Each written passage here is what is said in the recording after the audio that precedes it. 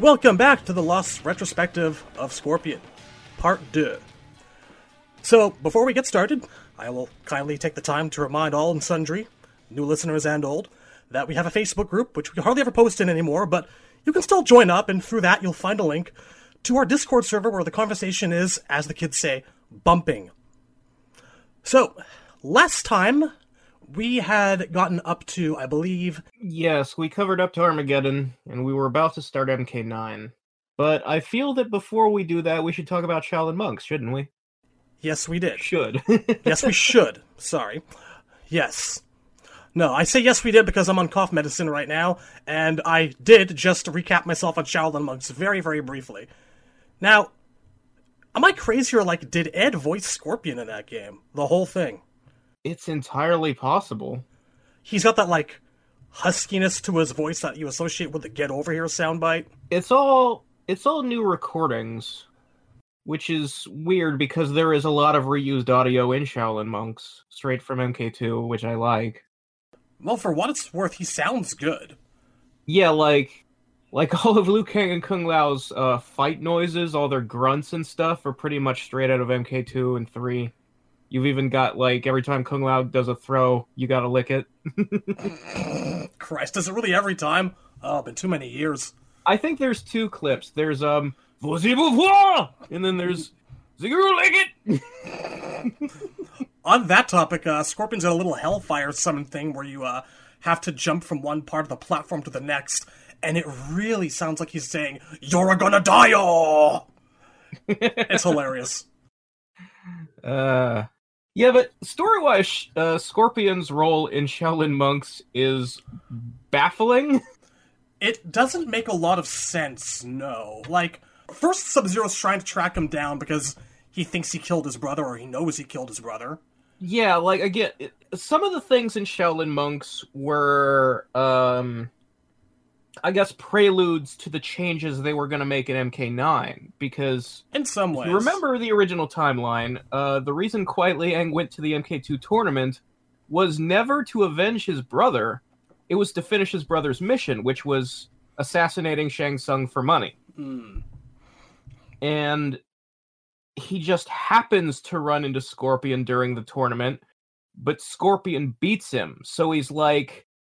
Should I even go after revenge? Is it, gonna get me killed? Maybe. And also, why did Scorpion let me live? That's weird.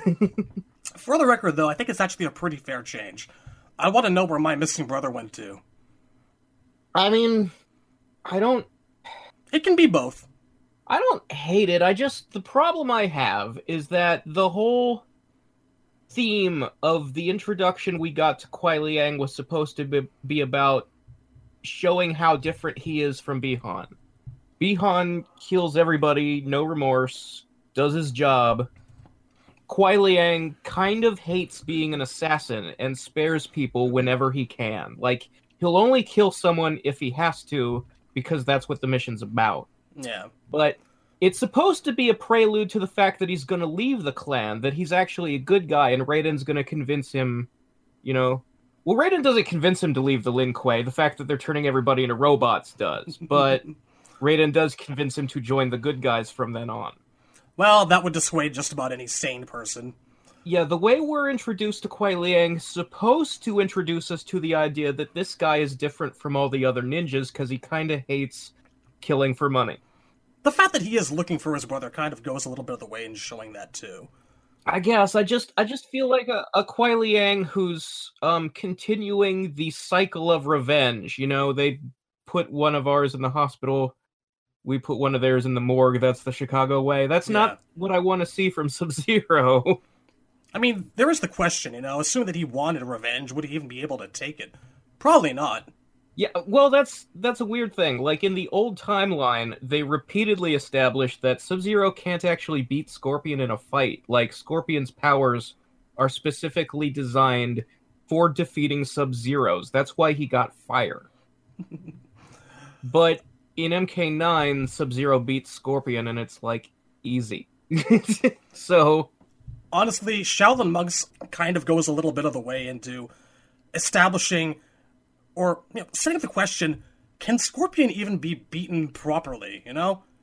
I mean, how long does it take for him to actually die, come back through the portal, and keep the fight going? Yeah, so the first weird thing is that Shaolin Monk starts at the end of the tournament on Shang's Island. And at the end of it, everybody just kind of parts ways and runs away. Like, all the bad guys go through a portal to Outworld, and all the good guys run off the island because it's collapsing. Sub-Zero didn't get killed yet. Like, Scorpion doesn't kill Bihan on screen at all. So apparently it just happened who knows when and where after the tournament. One of several mistakes Shaolin monks made. Yeah, like, you would think that maybe that would be something you'd want to put in that opening cutscene, you know? Because the way it stands now, when did Bihan die? Was he just on his way home and Scorpion popped out and jumped him? I mean, to be fair, even the MK2 comic, Raiden just kind of offhandedly mentioned, oh yeah, well all that shit was going down, Scorpion killed Sub-Zero. Well, yeah, that's the thing, though. Like, it was always sort of...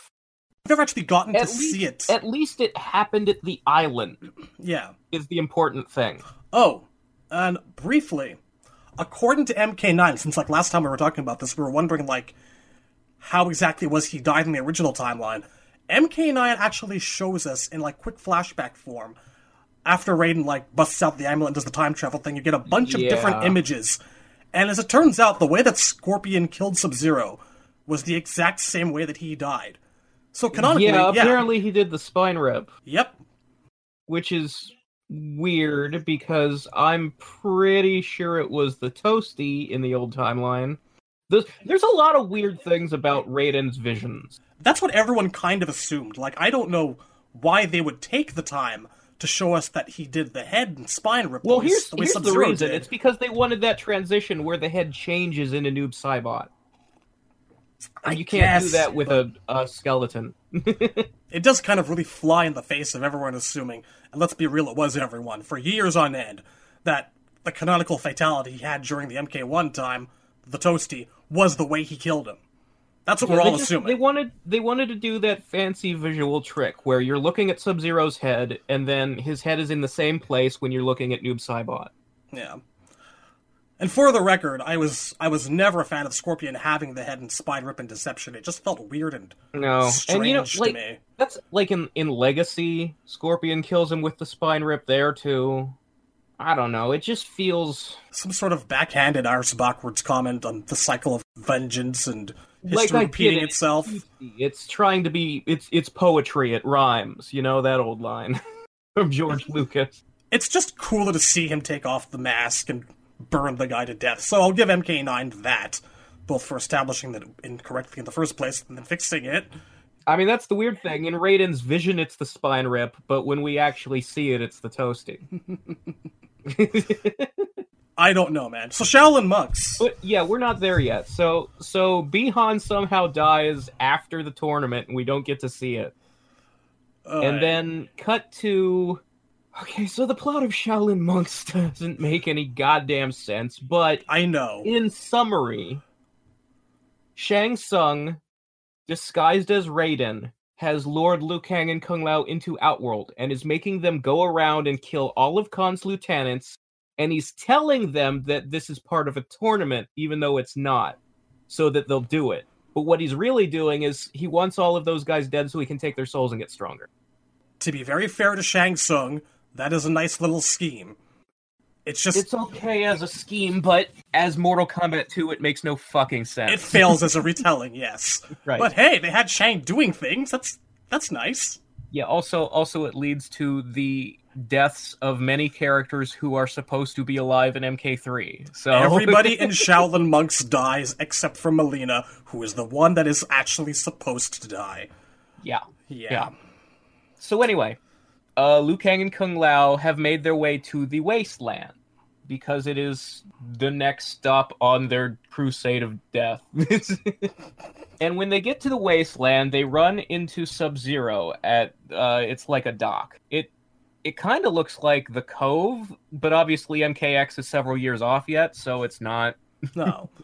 I mean, any associations are probably loose at best, and also the sea is made of blood, which the Cove plainly wasn't. Mm-hmm.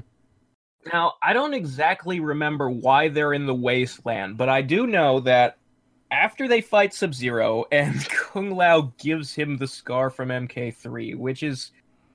I'm sorry, that is the dumbest possible way for them to explain where it came from. Like... Let's save that for the Kuai Liang retrospective, because I don't like it either. Yeah, so anyway... After he cuts one of Sub-Zero's eyes out, Sub-Zero... Liu Kang stops the fighting, is just like, wait, we're on the same side, why are we fighting?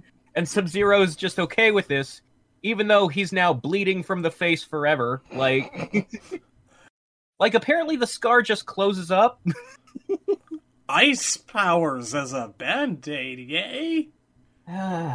Well, if they had done that, like graphically, if we'd seen it, but no, it's just... I have this big red streak on my face now. It's fine. It's not gonna bleed. Maybe he just freezes the blood around the area, and it's all, like, at a microscopic level.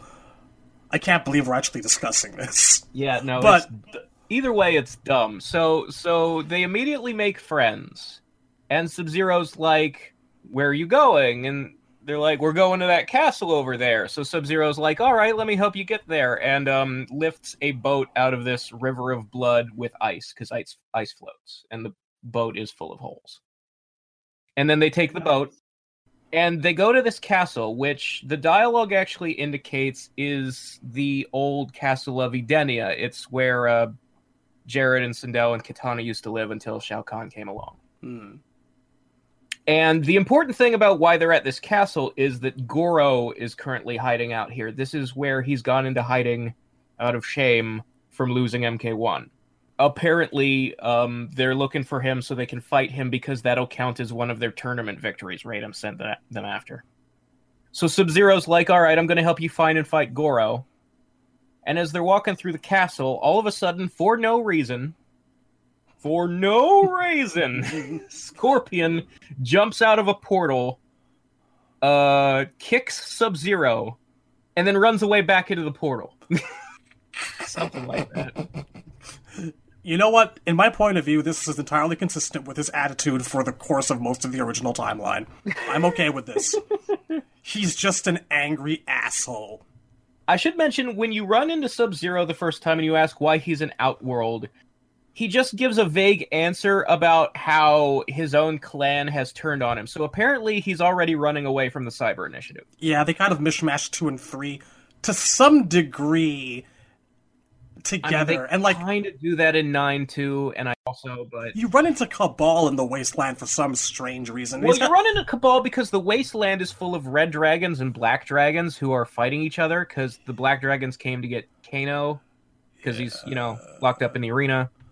And the red dragons are just going where the black dragons are to fight them, I guess?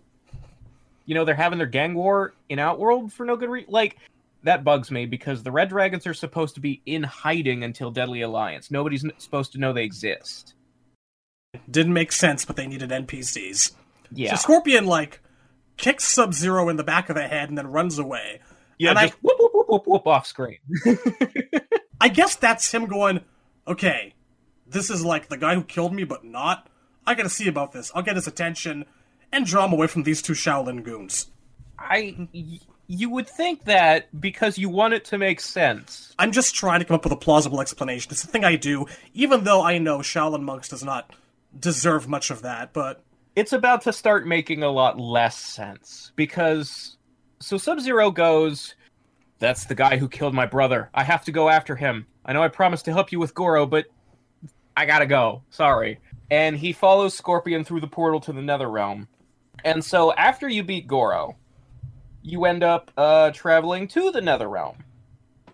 And it's funny because the moment they get there, Liu Kang and Kung Lao are like, wait, we're good guys. Aren't we supposed to not be able to come here? And then Raiden shows up and he's like, what do you think all this killing I've been having you do is doing to your soul? Okay, fair, actually. And Kung Lao is like, isn't he supposed to not be able to use magic in other realms? Even when things are making sense, they're not. They're now openly pointing out the plot holes, and these are supposed to be hints that Raiden is actually Shang in disguise, but they read more like the story knows it's stupid. Oh, God. Because even by the end of the game, Liu Kang and Kung Lao never actually figure out that Raiden is Shang in disguise. They never bring it up. Yeah, it's like... Like, there are moments where one of them goes, something's wrong with Raiden, and the other is like, I'm sure Raiden will explain when the time is right. Doesn't Shang himself actually show them? They get to the arena, and Shao Kahn says, your master. You got fooled, guys. And then Raiden comes in, and he hits them with his stick, because he's Shang. Yep. So he's just like, I can't believe you fell for it the entire game. You never figured it out. Anyway, so Liu Kang and Kung Lao are in the Netherrealm, and they're looking around, and they bump into Sub-Zero again, and Sub-Zero's chasing Noob Saibot. And they're just like, I thought you went after Scorpion. And he's like, I did, but I think that guy's my brother. And then they're like, okay, but where's Scorpion? And Sub-Zero says, oh, don't worry. He wants to kill you, too. Because that's what Scorpion does. He's angry and he wants to kill people. But why? I remember feeling that even though the game was stupid, at the time, as I was playing it, I'm like, you know what? That's fair characterization for him. He does hate everything. He's all about revenge. But no, it makes it sound like he's specifically waiting for those two to show up. Like he's been planning to fight Liu Kang and Kung Lao. Like he's got some beef against them that is never explained. Like the only way this makes sense is if Shang went to Scorpion and got him to agree to this whole fake tournament thing. Like, I can maybe see Sub-Zero encountering Scorpion before you show up, and he's like, oh, so those Shaolin weirdos are helping you out? Fine, I'll kill them too. You know, it doesn't matter much to me, but at the time it was like, what? Yeah, it's never explained is the problem. Like, there's a difference between something that's dumb, but you try to explain it, and something that's dumb, but you just keep your mouth shut. One is more dumb than the other. At the time, though, I'm like, you know what? I don't really get it, but I kind of buy it, because up until, like, I'd say Deception, I was starting to get pretty sick of old Skullface.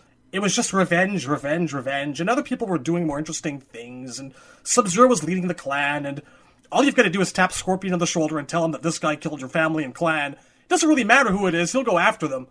And when we get to 9 and, like, X, I think that changes. See, I never felt that way because MK2 and 3 Scorpion is so important to my love of the character. Yeah, but I just don't think that they did a lot with him from, like, 4 up to maybe Deception. And there were a lot of characters I wanted to see more of instead, you know? I kind of felt like Scorpion's revenge shtick is done.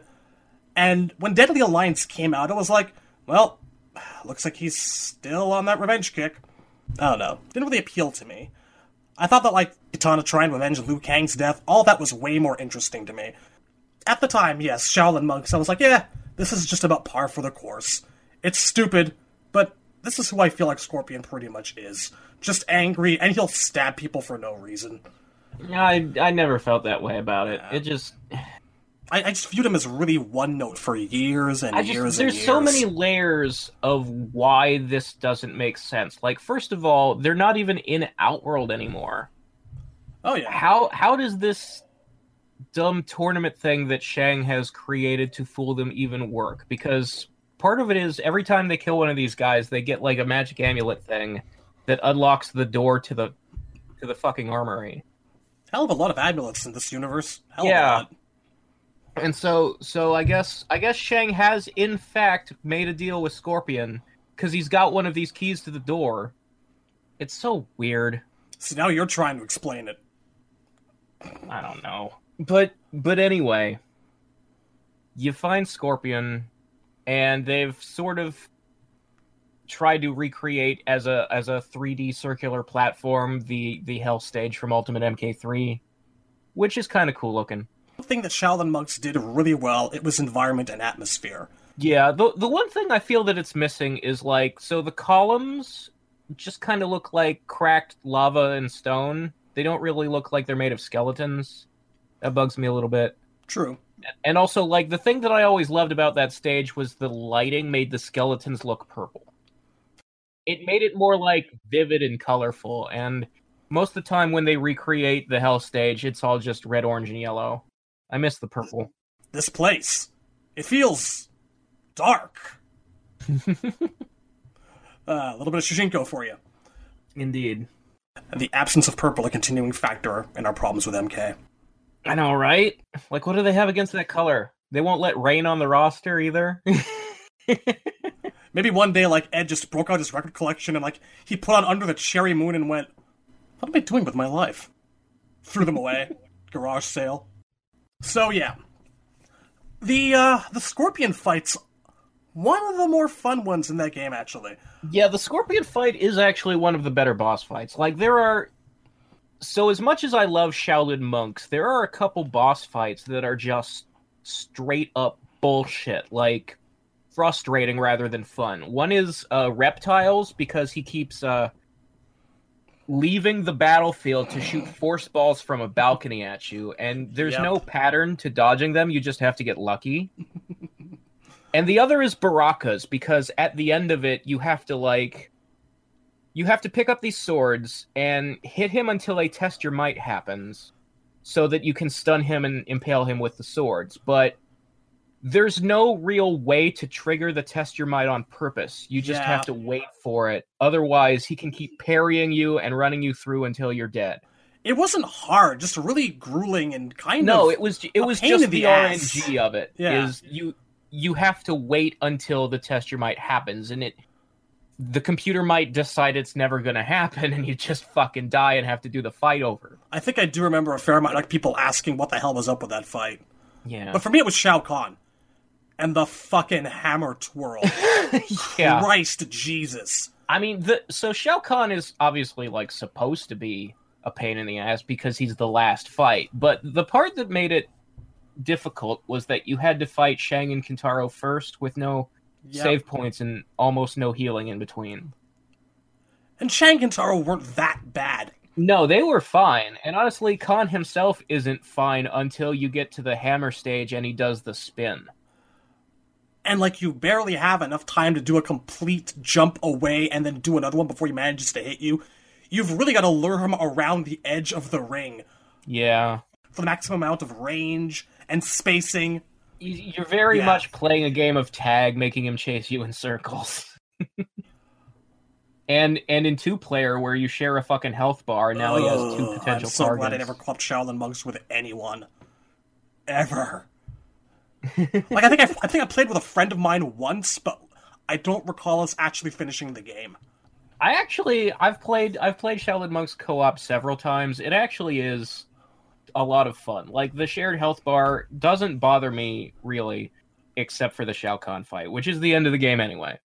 I remember it being kind of fun. I just don't remember ever having to take on Kahn with a friend, and I can imagine how much of a horror show that would be. I mean, it's still my favorite Mortal Kombat game from a gameplay point of view. Good reason. Anyway. So the Scorpion fight, it's a lot of fun. Yeah, so Scorpion's fight is like 3 different stages. I think it's the most elaborate boss fight in the game. Because first you fight him just normal in the Hell stage platform. And then when you get his health down enough, a little cutscene plays where you're trying to, like, kick him into the lava, and he, like, uses his spear to grappling hook out of it. And then he teleports over to another platform, and you've got to chase him over there, and he's lighting the platforms you're running on fire, and he looks like the fucking guy from Fantasia. Yeah, he's up there, like, basically conducting an orchestra of flame. Yeah, it's pretty cool, because, like, the camera cuts to, like, over his shoulder, watching you run across the platforms. It's great. Dun, dun, dun, dun, dun. So then you get to where he is, and you're on another round fighting platform, but he's still up on a perch, and he's still lighting on the ground on fire. And so you've got to dodge that and wait for him to throw his spear at you. And he'll miss, and it'll get stuck in the ground, and then you can do a test your might to pull him towards you and fight him. And it's just fucking hilarious to see him sitting there kind of tugging and trying to get his spear out of the ground for all he's worth. But no, you drag him over for a change, and then you smack him around. And you beat him up, and this time you do kick him into the lava. If I remember right, they wrap the rope around his neck, yeah. stab him in the eye. Wrap the rope around his throat, stab it into him, and then swing him into the fucking lava. But that's not the end. Because no. you know Ed was like, make this the best boss fight in the game. So, I don't care. So you start walking off the platform to the door, and all of a sudden it cuts to another cutscene where Scorpion leaps out of the lava. He's not wearing his mask anymore, and his skin is red. And this is Inferno Scorpion. And in this mode, he has all of the like rope dart spinning moves. And it's just so fucking cool. It really is like, in my opinion, it's the best imagined way for Scorpion to fight that any of the games have ever had. I've said several times before that I don't like him using swords because it takes away from his signature weapon. He should do everything with the spear. He should use it like a rope dart and spin it around like that. That's the ideal Scorpion gameplay that I would want in the main game. And Shaolin Monks is really the only game that's actually done it. I feel the same way, but just kind of about the fire. I don't know if I brought this up last time, but as the games progressed, there was more and more of an emphasis on him using fire for special moves. First in MK4, it was like the little toasty special move where like he just burned you at close range. Then he was summoning fire out of the ground.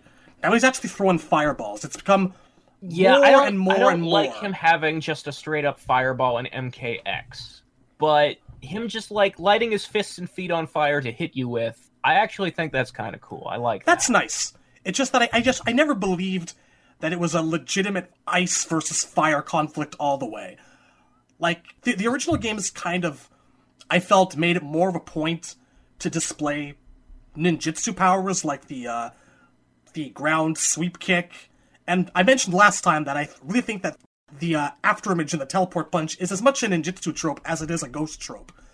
So, the more and more Ghost Rider-ish he became with the Hellfire, the more I was kind of, but less overt though. And I know he was always intended as a Ghost Rider homage in part. Yeah, my perspective on it is that, like, I think you have a point for if you're, like, making the early games. Like, and Shaolin Monks is a remake of MK2, so maybe he shouldn't have had so much fire. But like for like the original trilogy or a remake or reboot of the original trilogy, I think it makes sense for him to use less fire.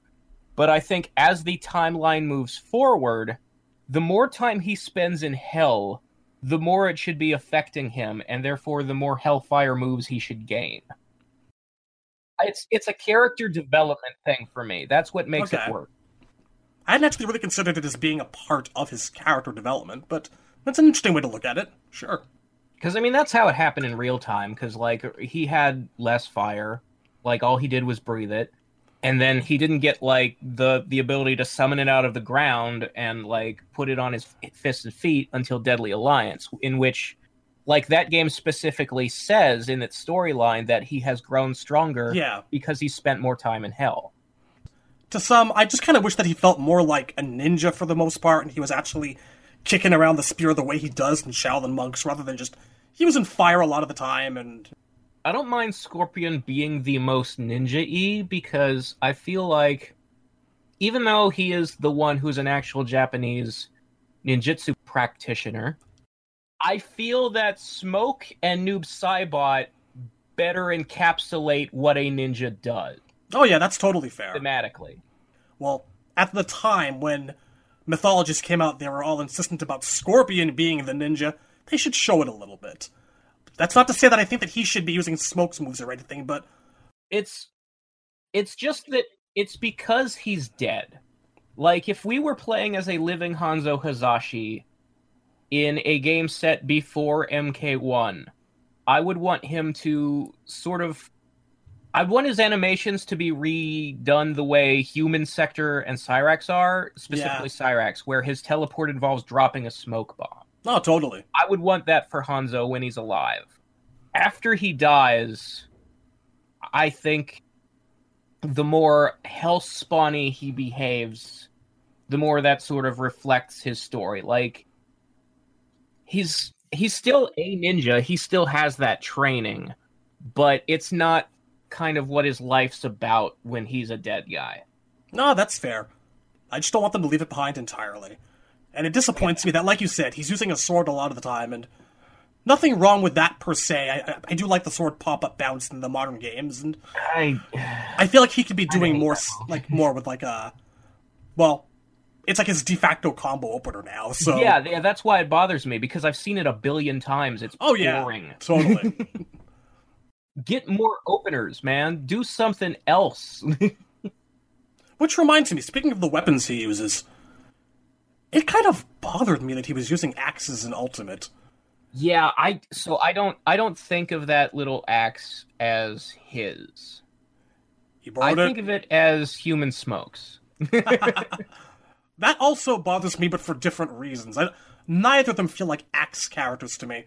Well, here's the other thing. Like, the design of that axe, they tried to make his spearhead look like that in his alt costume in Deception.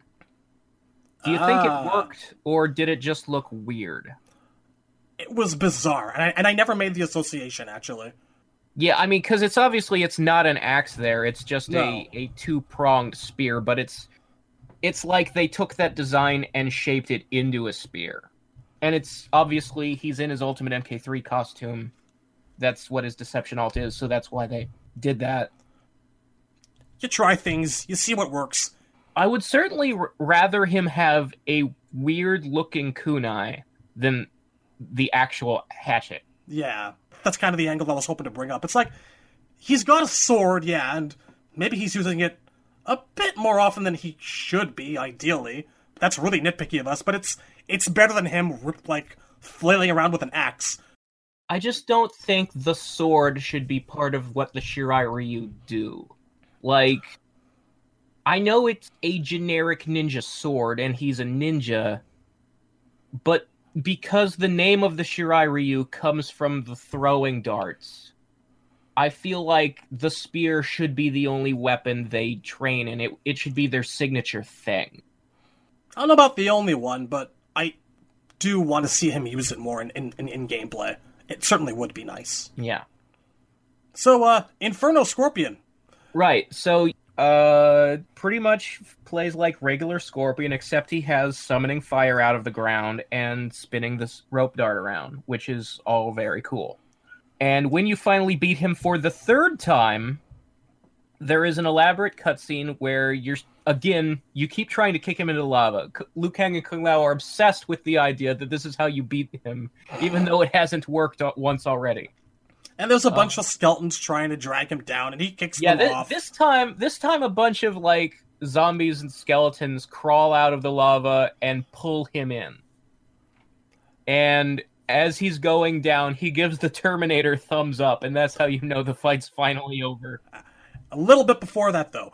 They start dragging him in, but he kicks them off, and he comes at you again. He gets kicked back in, and he starts pulling himself up with a rope toward the ceiling. It's at this point that, like, a random zombie skeleton spawns near, like, your player, and they use that. Yeah, they kick the zombie skeleton into him. Scorpion. That is finally how they beat him. They knock him back into the lava with the skeleton, and as he's going down, he gives the Terminator thumbs up, and your character actually bows to him like, good fight! Well, this was a tournament victory, right? You get the fucking amulet for the door. See, at the time, I was like, okay, cute little Terminator reference, but now it's like, you finally managed to take me out. Good job. Thank you. And that's all she wrote for Shaolin monks. That's pretty much all. Like, again, Scorpion exists in this game just for that, like, he wants to kill you too. But why, though? What does he have to do with any of this? He's just an angry man. Throw something at him. He'll try to kill it and He's fight not it. even an Outworlder. Why does he count for this tournament? That's just his character from 1992. This fake tournament. Why am I so bothered by the rules of it? Because everything in Shaolin Monks is terrible. I love that game. But so do I. Scenes are so fucking bad. Okay, like, not everything in Shaolin Monks is terrible. The gameplay is fun. Like we've said, like, again, the stage it design... is actually my favorite game to play. I can see how that would bother you. If everything about the game, except for the story, were immensely enjoyable, and they botched the story to hell, in my favorite game, yeah, I'd be pretty pissed off too. I get where you're coming from. Yeah. I remember sitting down there and going, what? No. That doesn't make any sense, and there was one of those MKO chats with the developers, and I think Ed was there, and he was like, just look at it as a what-if scenario. Yeah, they did 2 chat rooms with MKO. In the first one, they tried to swear, no, it's totally canon. This is what really happened. And in the second one, they're finally like, yeah, it's not canon. They knew what to expect. I can only imagine like them going through the game and going, wait, is this how it happened? Guys, I don't think this is how it happened. Why are they all dead?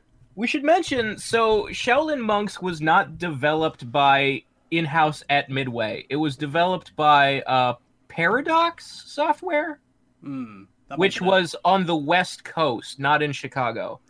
This was Sean Himmerich's studio before he actually joined Midway.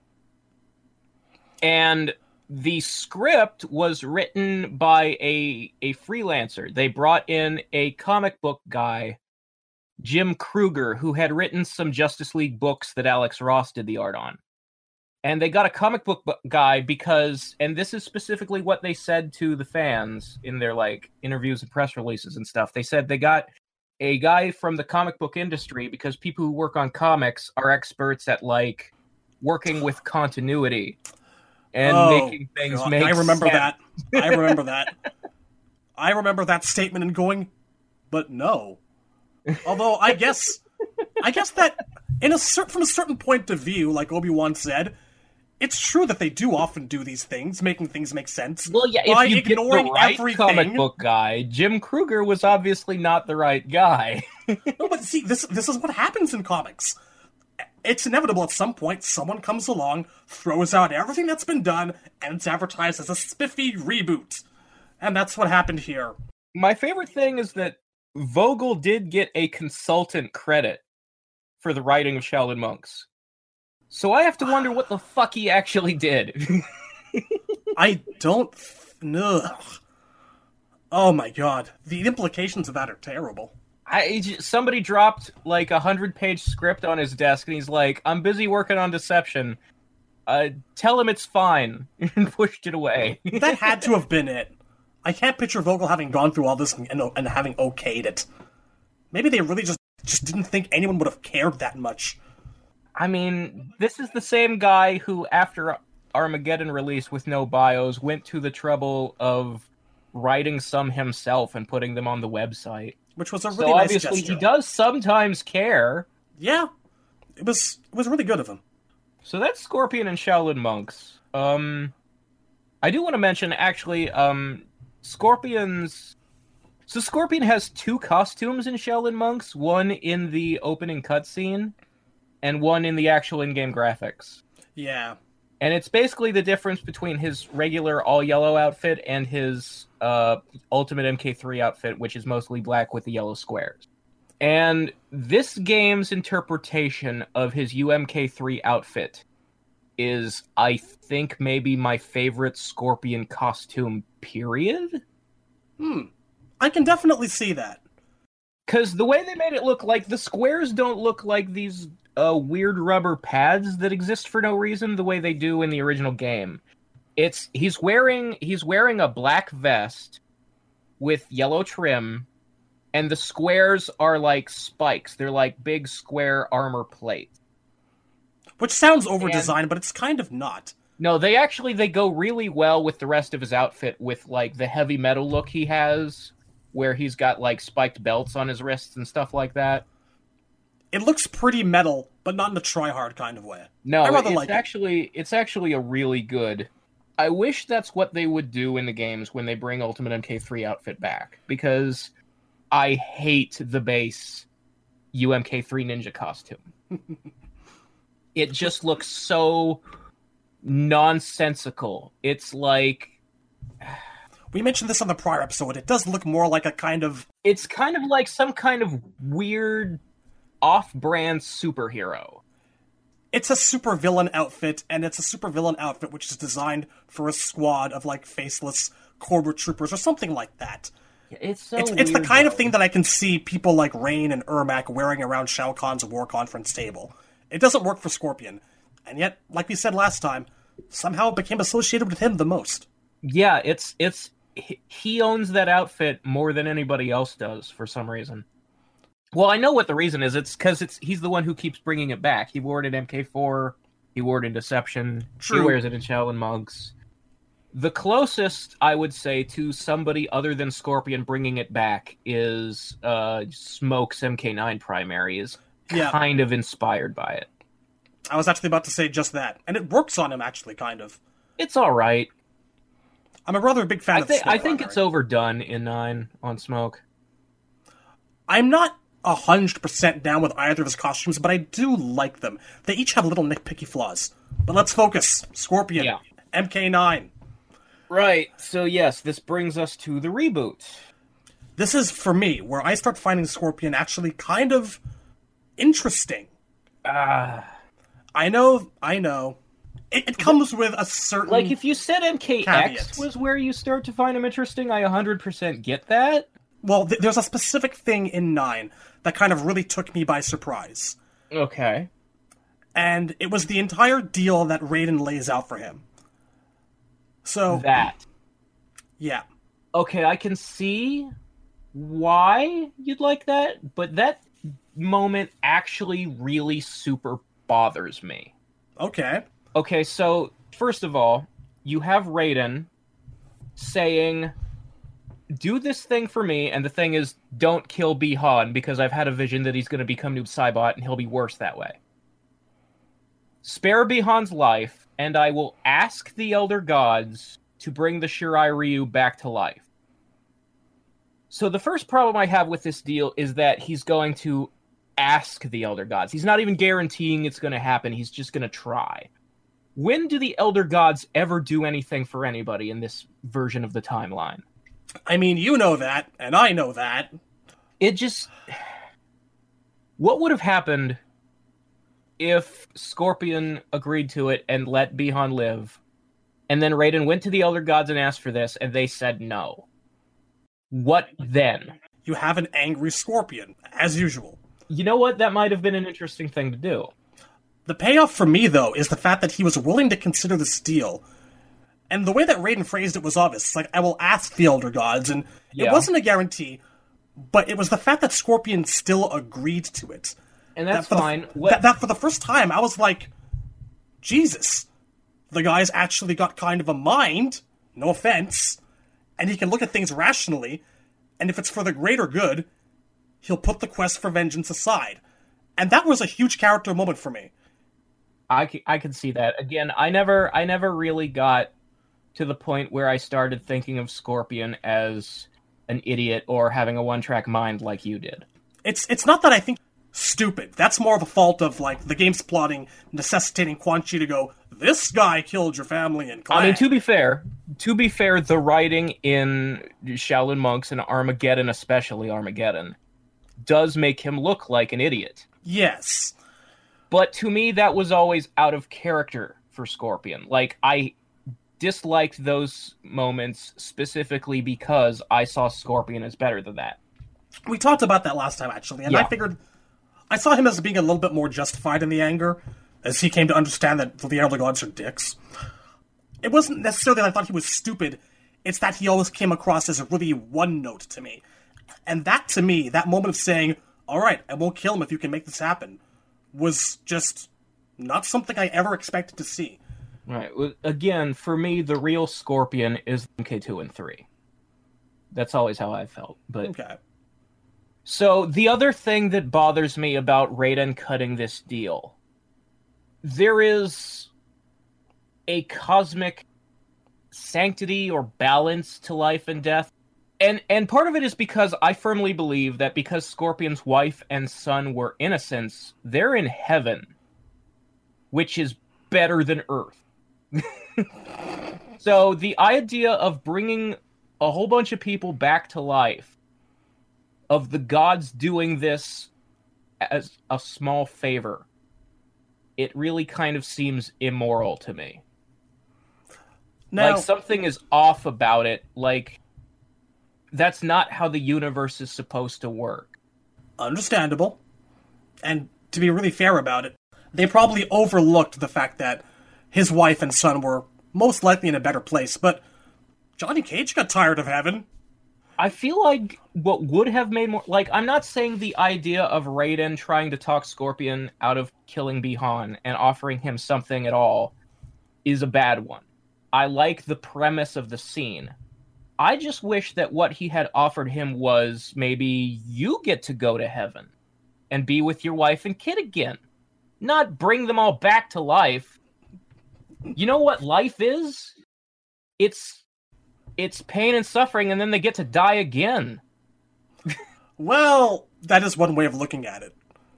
But, Johnny came and he went, and he came back again. Yeah, Johnny's a good guy. That's the other thing. Like, the Shirai Ryu are all in hell because they were murderers. Yeah.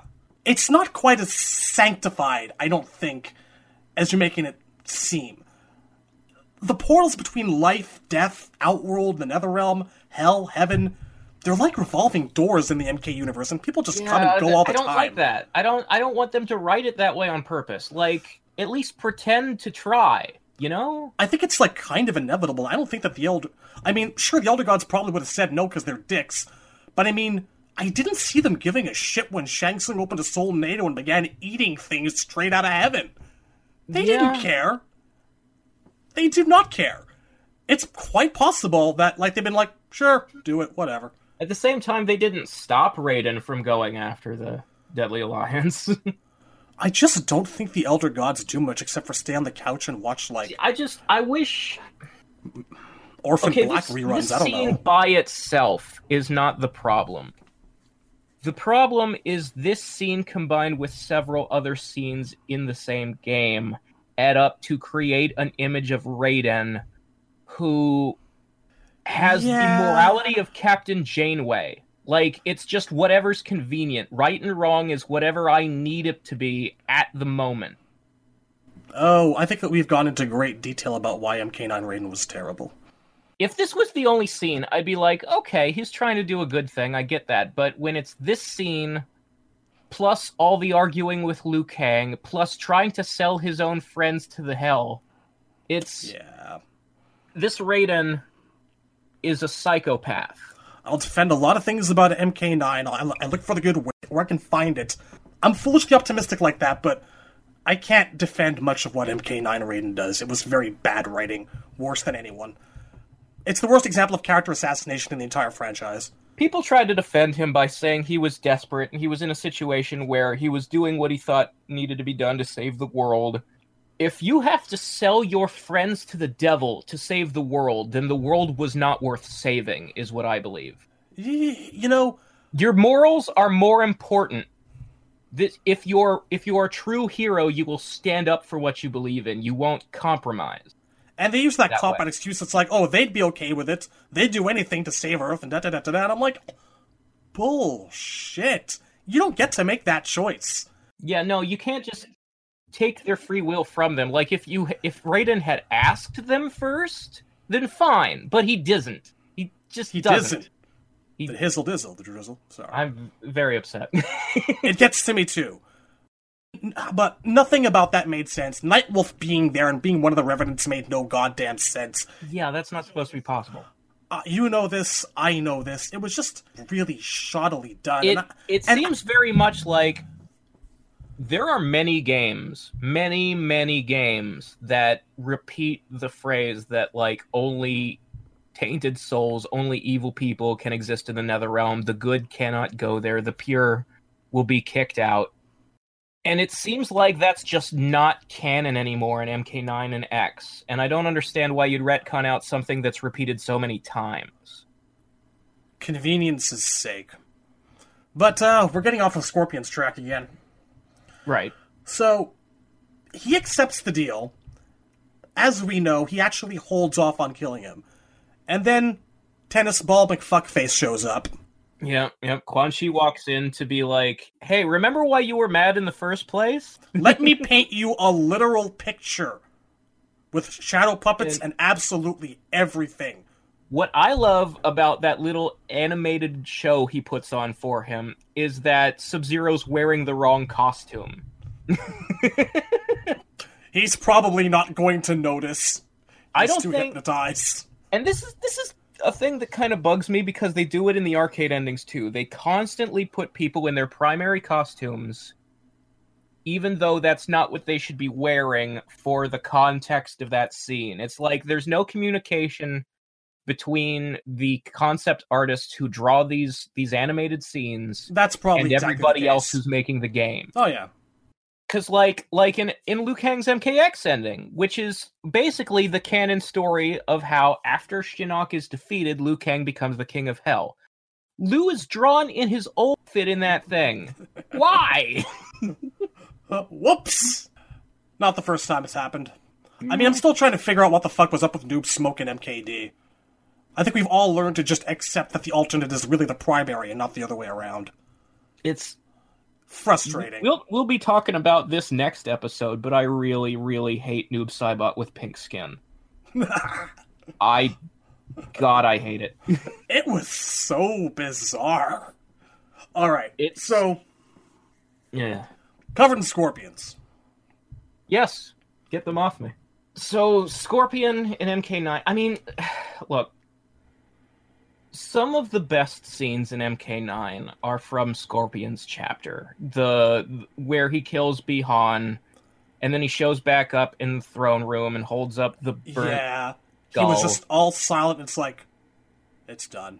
That is actually some really, really well done cinematography, and there was gravitas to the that fact scene. That there's no sound when the skull breaks across the ground. It was mesmerizing. And then he has nothing to say. He just screams and teleports back to hell. That's actually pretty much perfect. To hell with the Shirai Ryu. No, to hell with you! And he drags him down before they start I to fight. I do really like the dialogue there. It was good. It's actually pretty well done. Ideally, I think that should have been the last of Scorpion that we saw, but he pops up again here and there. Yeah, he shows up again so that him and Quan Chi can fight Liu Kang, which... Endurance round? I mean, yes, endurance rounds existed, but Quan Chi... shouldn't be there at all. Represents the Netherrealm, and this is a tournament between Earth and Outworld. And we know it's still canon to Bo Rai Cho's story that what realm you're from matters in the tournament. Quan Chi should not be permitted to compete. Also, it's just wrong. It's just like down in your gut wrong to be watching a remake of MK1 and see Quan Chi standing next to Shang's throne. It's just gross. Yeah. It feels weird. Maybe he had a work visa? It's I don't just know, man. not I got right, nothing. man. He's not supposed to be there. It's true. I can't disagree with that. And I can make excuses for a lot of people. I don't care much that, like, Nightwolf and Cyrax and Sector are all around. Baraka and Shiva, I'll even give a pass. But Shiva bugs me too, but only because she shows up before Goro. It's a matter of placement, you know? I don't mind the notion that, like, we get to Outworld and we see what we're really dealing with in the form of lizard men and silver-toothed fiends and people with 4 arms. It's just the whole reason for remaking or rebooting, whatever you want to call it, the original trilogy was to trade on these warm, fuzzy feelings of nostalgia that people have. You can't design your game to do that and then put in these moments that just ruin that feeling. Quan Chi standing in the courtyard during MK1, it's just it's an emotional wrong. It's a deep down inside. It's not logic or reason. It's just, it feels bad. Not disagreeing, but we're kind of meandering again. Yeah. But Quan Chi's presence there is so central to the way they wrote Scorpion in MK9, because every time Scorpion shows up, he's basically being led like a dog on a leash by Quan Chi. There are very few Scorpion scenes in MK9 that Quan Chi is not also in.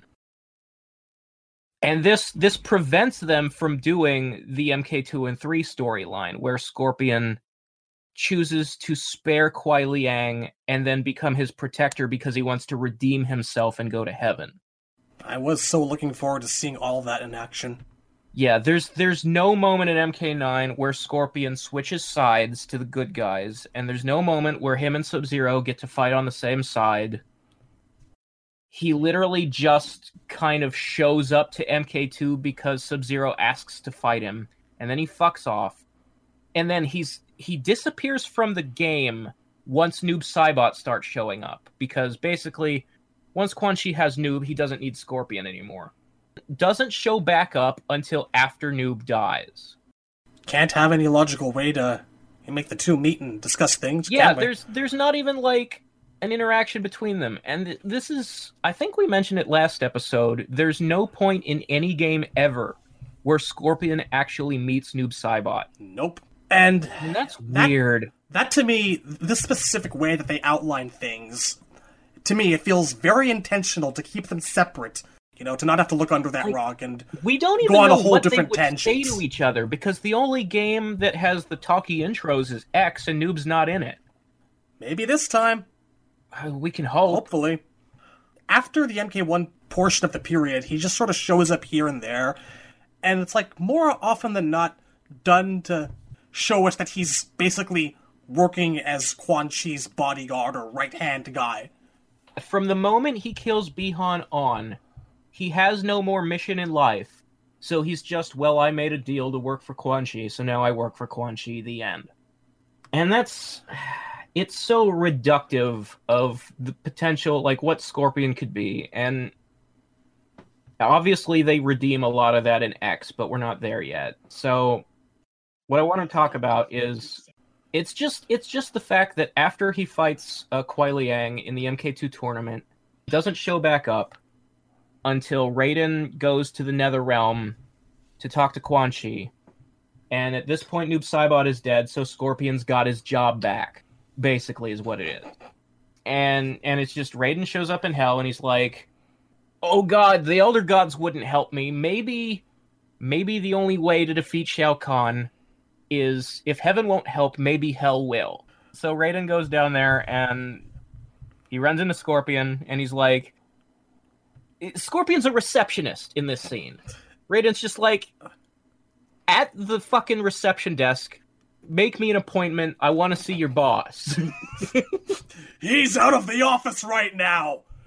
And so Raiden fights Scorpion, and then Quan Chi shows up, and that's it for Scorpion in this entire fucking game. His arcade ending doesn't make much sense. No, either. I actually like his arcade ending. Do you really? I do. Let me explain something. So I wish this was the canon way he found out Quan Chi killed his family. So for those who don't know, in his arcade ending in MK9, Scorpion decides to visit the Shirai Ryu village, like the ruins. It's all burnt down. They all died before MK1. Everybody knows. So he goes back to visit and like nostalgia or to mourn or whatever, and the ghosts of his clan are haunting the village. And you can see one is definitely his wife's ghost because she has a red flower in her hair, like she wears in the little animation in story mode where Sub-Zero kills her, that Quan Chi showed him. We talked about last episode how dumb it is that Quan Chi just admits to it. Like, he wasn't even asked. He just, in MK4, in the endings, he just walks in the room and he's like, haha, it was me all along, sucker. Because that's what stupid supervillains do. Yes. When they get cocky and overconfident. I much prefer it on his own from someone who knows, someone he can trust. And as much as I love the tea ceremony scene in MKX, where they basically do what I'm asking for. They have a third party tell Scorpion that Quan Chi did it in a believable way, and he accepts it and knows what to do now. I kind of think it's thematically better or more interesting, or at least it would have been if this is how MK4 went. I think if you had the two different timelines and it went this way in MK4, and then we still had the tea ceremony in X, that would be cool. I just wish, like, the whole visiting his village and the ghosts are there and they tell him the truth is a really interesting way to do it. And I wish that had been what happened in MK4, because, for one thing, there's no scene in canon where he actually does go back to the village. Like, we don't even know if the bodies were ever buried, or if it's just skeletons lying on the dirt still. Yeah, I'm willing to bet someone came across a mass grave site and went, yeah, let's do something about this. This smells very bad. I think for his, like, emotional state, like, I would like to see a scene where Scorpion goes back to the village to pay his respect. And we've never gotten one in canon, and this ending is kind of it. Going to the site where it all happened feels like kind of a thing that Quan Chi wouldn't ever allow to happen. You know?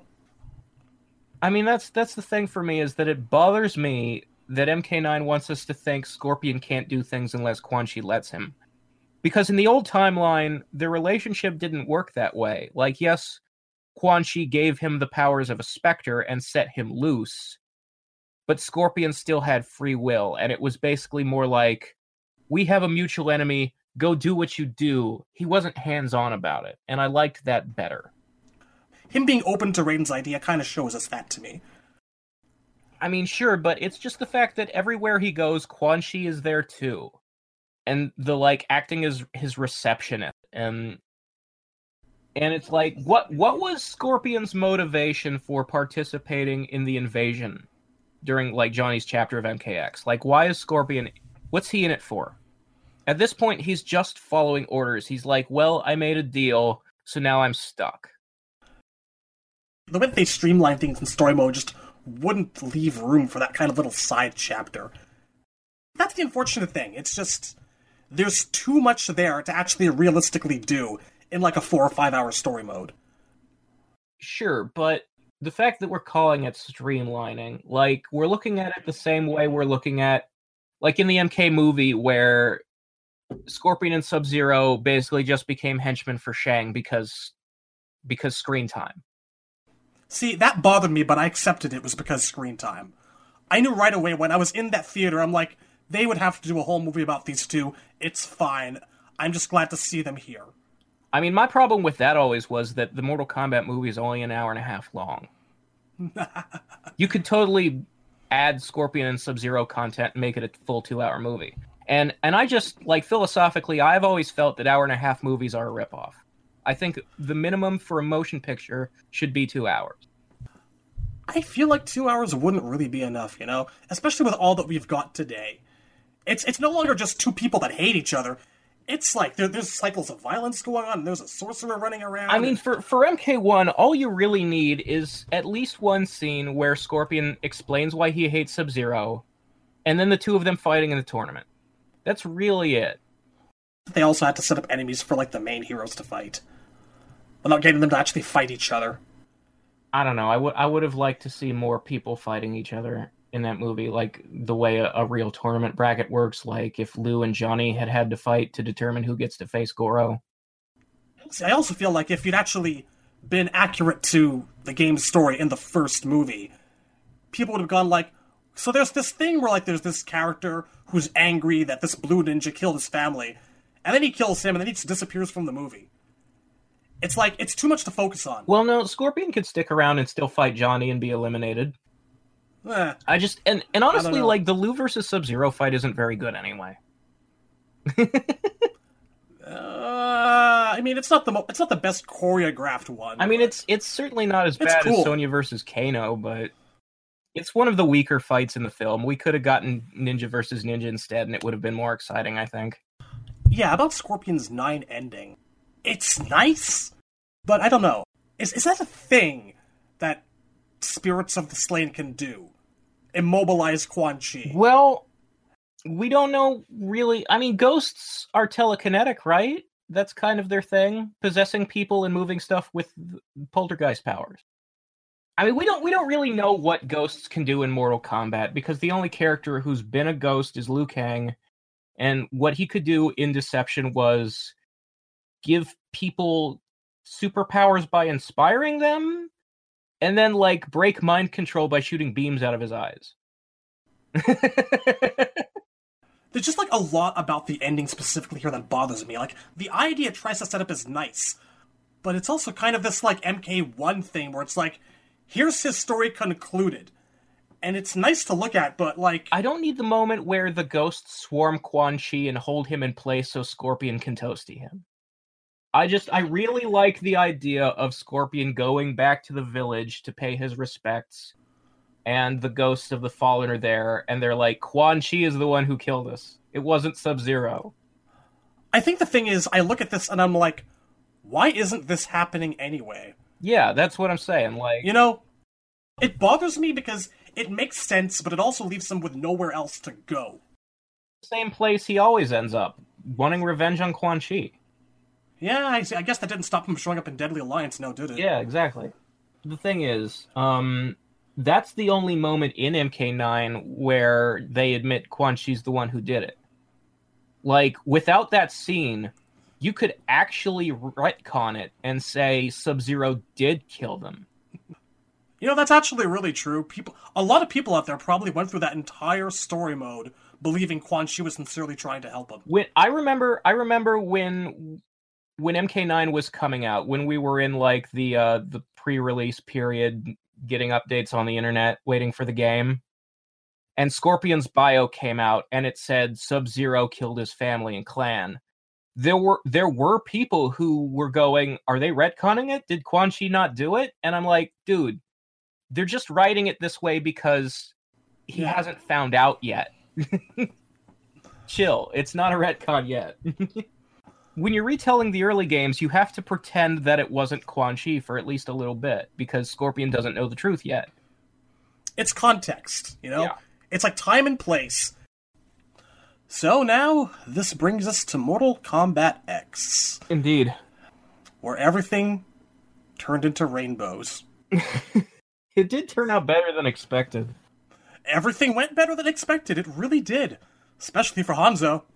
So there is an attitude that is prevalent of X is really, to a lot of people, the game that made Scorpion more dimensional. But always, to me, it was the game that finally brought him back to the way he was in 2 and 3. I gotta say, that's kind of the way that I look at it, in terms of him actually gaining more depth and agency as a person, becoming interesting, showing us that there was more there. I mean, it's funny because his primary role there is still to take vengeance, the way it usually is.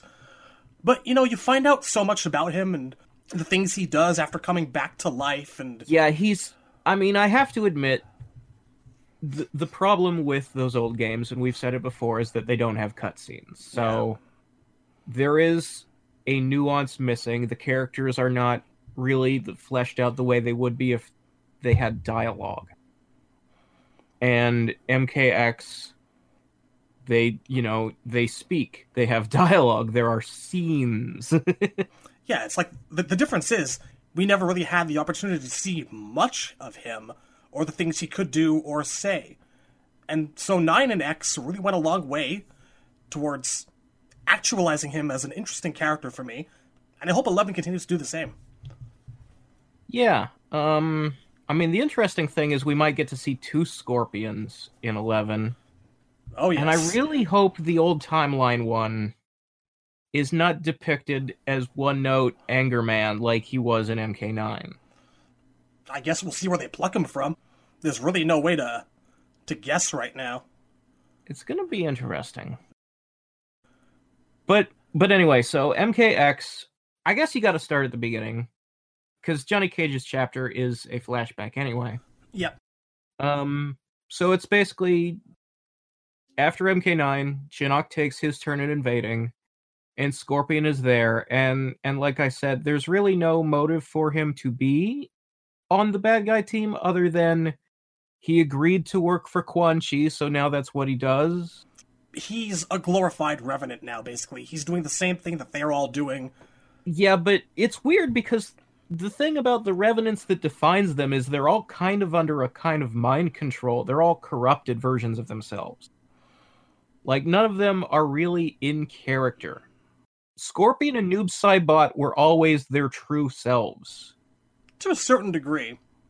And Noob Saibot is obviously not in this game, but Scorpion is. And also, like, the fact that he's a guy who doesn't have gray skin and glowing yellow veins.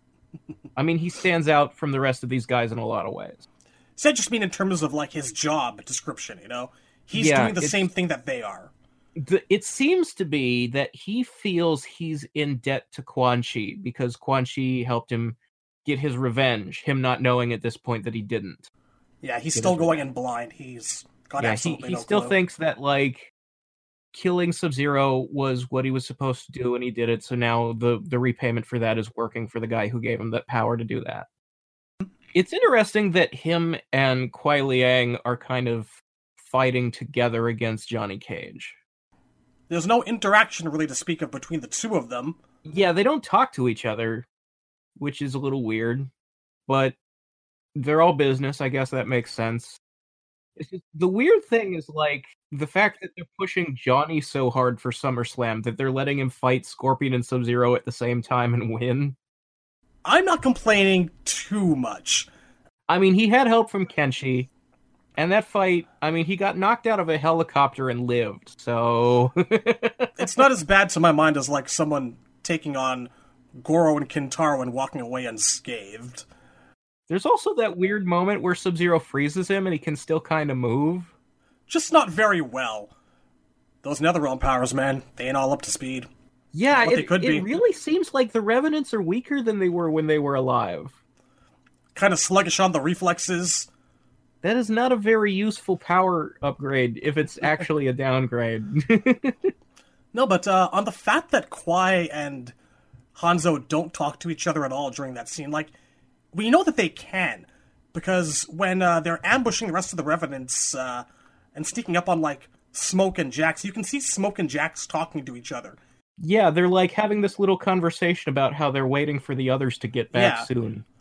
So, like, this, to me, is just them really sidestepping the issue of having to deal with the ongoing Scorpion and Sub-Zero story, much in the way that the first movie did. And much in the way that MK9 did by having Noob conveniently out of the picture. I don't know, I just feel like what makes drama go is when two characters have baggage between each other and then you address it. And when you skip over the baggage, you're basically going, we don't want the drama right now. We're just trying to get to another thing. And that's sort of... I mean, again, there's a limit to screen time and stuff. This is Johnny Cage's chapter. It has to be about what he's doing. And they do get plenty of baggage off their chests afterward. But right now, they just don't have a reason to talk to each other. They do. Like, I'm not complaining too much. It's just... I don't know. It's odd. I guess the reason it doesn't really bother me is because in this timeline, these two don't really know each other. Like, Scorpion and Kuai Liang interacted so briefly in MK9, and Scorpion's entire part of that interaction was basically, I don't know who the fuck you are, leave me alone. Aren't you the guy that killed my brother? Aren't you the guy that spared that pathetic lizard man? Like, we kind of skimmed over that, but like in MK9, Scorpion's not even really at the tournament until Sub-Zero asks to fight him. And so Quan Chi summons him to fight Kuai Liang, and he immediately goes, "You're not Sub-Zero, the fuck is this?" Like, he doesn't have to watch him spare Reptile. He just... I mean, he was there. He knows Bihan's dead. That kind of lines up with the original story where it's like, I killed the guy. What's he doing back? You're not him. No, but just like the immediate, who the fuck are you? You're not him. Like, it makes sense, but it also kind of feels like go fuck yourself MK2 storyline. In part. Not all the way. I don't know. It's just part of the little things that add up to bugging me. Like, it sets it up a little bit, but revenge in the first place. It just doesn't follow through, you know? It doesn't go all the way. It gives us a taste, but that's all that the storyline feels that we need to see. Because we don't get the vowing to protect him part, which is really the crux of Scorpion as a character for me. Like, everything I've ever liked about him really comes back to that. Me too. And a lot of it anyway. And MKX made up for some of that, but it's still, I mean... It gives them their 15 minutes. I still remember how I felt before MKX existed, and I have to live with that emotion. It's okay, man. They can't hurt you that badly anymore. I doubt anything can. Oh, they can always find new ways. You see, the fact that they give them their 15 minutes and let them have their little tea party and, Frost out of all people winds up being the thing that almost sets everything back off, but smooths it over. We'll get to the tea party in a moment, actually, because we should get back to on track. See? We have so much to say. Yeah. I mean, Scorpion does factor in a lot in MKX. He's important. One of the major characters, which is kind of impressive considering he's not one of Cassie's team. And you'll note that no one complains about his role in the story. At all. No, and I've said it before and I'll say it again. Scorpion's chapter is the best part of MKX story mode. Like, no contest. Like, it's one of the only parts that actually feels like a Mortal Kombat story. Like, because all of the rest is Defenders of the Realm starring Cassie's team. People have been saying it for years and years and years, but whenever the story focuses on the Special Forces, it just suffers. It's a combination of the fact that it's focusing on the Special Forces, and the fact that it's focusing on new characters, and the fact that these new characters are all the children of older characters. It's so fanfiction-y. Just kind of ground yourselves a little bit and get back to the roots of martial arts. Like, there's a reason that, like, Bo Rai Cho... Combat was always about the monks and the ninjas. Out of all the MK Deadly Alliance characters, Bo Rai Cho and Kenshi survived, grew reputation, credibility, moved forward, and I firmly believe that that's because they have their roots in the same kind of, like, 70s-esque martial arts cinema that so many of the original cast members did.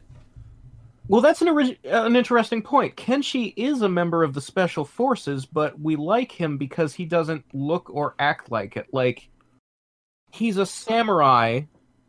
He's got that, like, blind guy from a 70s movie thing. And his story is that he wants revenge on Shang Tsung, who's an MK1 character. Like, Kenshi is so deeply tied into the roots of what Mortal Kombat is. He's a martial arts guy who's connected to an MK1 classic in a way that isn't having a kid. So Kenshi immediately worked as a new character because he felt like he blended in with all the rest of them. And look back to the comic book roots of MK in terms of G.I. Joe. It's the ninjas and the assassins. The ones that have this, like, whole mythology around them. Guys is the main character of G.I. Joe for a lot of people. Nobody gives a fuck about Duke and Scarlet. It's about the cycles of revenge, and Zartan, and Storm Shadow, and Firefly, and Cobra Commander. People who kill each other and make it personal. And, being ninjas. In a clan. We're not here for the machine guns part of G.I. Joe. No one is. We're diverging. We're diverging again. We are. Before we get back to Scorpion, I would like to say I wonder if MKX as a concept would have been more acceptable to me if Jin was the main character instead of Cassie, just because he's White Lotus. You know what? It very well might have for me. I think that might have helped at the very least. I know a lot of people don't like Jin, but I feel like you need to have one of the monks as a main character in a Mortal Kombat story. Out of all four of the kids, he's actually my favorite one. A little bit overarmed, but I find him the most interesting. I think there's some, like, racial stuff that bothers me about it, too. The fact that, like, they killed off all the Asian guys and made Johnny and his daughter, the white people, the main characters now. Oh, Jesus. Ouch. I don't know, like, I might be reading too much into it, but that feels like something you would do to sell it easier to a Hollywood studio. Because they'll go, nobody's going to go see a movie if the main character's an Asian guy. You've got a horrible, frightening point there, and I'd like to believe it's off base. But there's some logic behind it. Eesh. I don't know, it bothers me. Anyway, Scorpion. Yes! Speaking of Asian guys who should be main characters. See, that's what brought us around to this whole thing in the first place. He's a secondary main character, and we love his role in this. Yeah. That's kind of the thing about Scorpion and Sub-Zero in every game, is they're always the B-plot. I would kind of like to see just one time Scorpion and Sub-Zero be the guy who defeat the end boss. Would be nice. Wouldn't complain. Like, as a team, the two of them get together, and they're the ones who beat whoever. Maybe 11 will be the time. It would have been nice if that was what any of the games where Quan Chi is the villain, how they ended, because Scorpion and Sub-Zero have the most reason to hate Quan Chi. Been saying it for years. We need a Mortal Kombat Lin Kuei game. Or Shirai Ryu game, or something. Yeah, or like that the aborted Fire and Ice sequel to Shaolin Monks. So yes. Yeah, so Scorpion... It's interesting. Scorpion is not shown a lot in the first half of story mode. It's all the flashbacks to the MK4-ish stuff. And we do see him with Sub-Zero and Jax become unrevenanted. That scene actually kind of bothered me initially. I was like, yeah, why would the same magic backward spell that works on the Revenants work on Scorpion? Yeah, it's weird, because, like, we see... Like, even visually it looks different. Like, when it happens to Sub-Zero and Jax, we see the pale skin and the yellow veins peel away, and they just look human again. And when it happens to Scorpion, there's, like, the same red mist peeling off of him, but his skin is exactly the same. The only difference you notice is if you look real close, his eyes go from white to having pupils. So they acknowledge that there is still a difference, and it's not the same for everyone. Yeah, and I mean, from a story perspective, apparently Hanzo still has his Hellfire powers. Yes, that's something I want to get into when we start to... Well, that's wishy-washy. Technically, the ninjutsu variation is supposed to be living Hanzo. And in that variation, he does an absolute minimum of Spectre stuff. It's mostly just fighting with the swords. But he still has the teleport punch, right? Like I said, that's still ninjutsu-based. Well, I continue to believe it's a ghost thing, especially because there are fire effects on it in the 3D game. I'm saying, it's explainable. It's fair enough. It's whatever. You can read it either way. I prefer to think of it as a ghost power. But he has universal animations, wind pose stuff, where he will teleport to hell out of a flaming hole in the ground. And stuff that's even the ninjutsu variation still does it. And his fatalities still work in the ninjutsu variation. You can still do the toasting. I don't think I've actually ever sat down with, like, base Hanzo and had him remove his face. I'm gonna go actually see that in action. Come to think of it, I don't know if I ever have either. I know he can. I just don't remember seeing him holding his face. You know what the truth is? We both subconsciously avoided it because it looked wrong. That's the truth. Yeah, it is. It's weird. Okay, so the reason we kind of know he kept his powers is because he uses them in the comic, and he's definitely using them in the MK11 trailer. Like, that trailer opens with him doing a flaming, fire-covered teleport punchy thing to Raiden, even though that's supposed to be this timeline's Hanzo.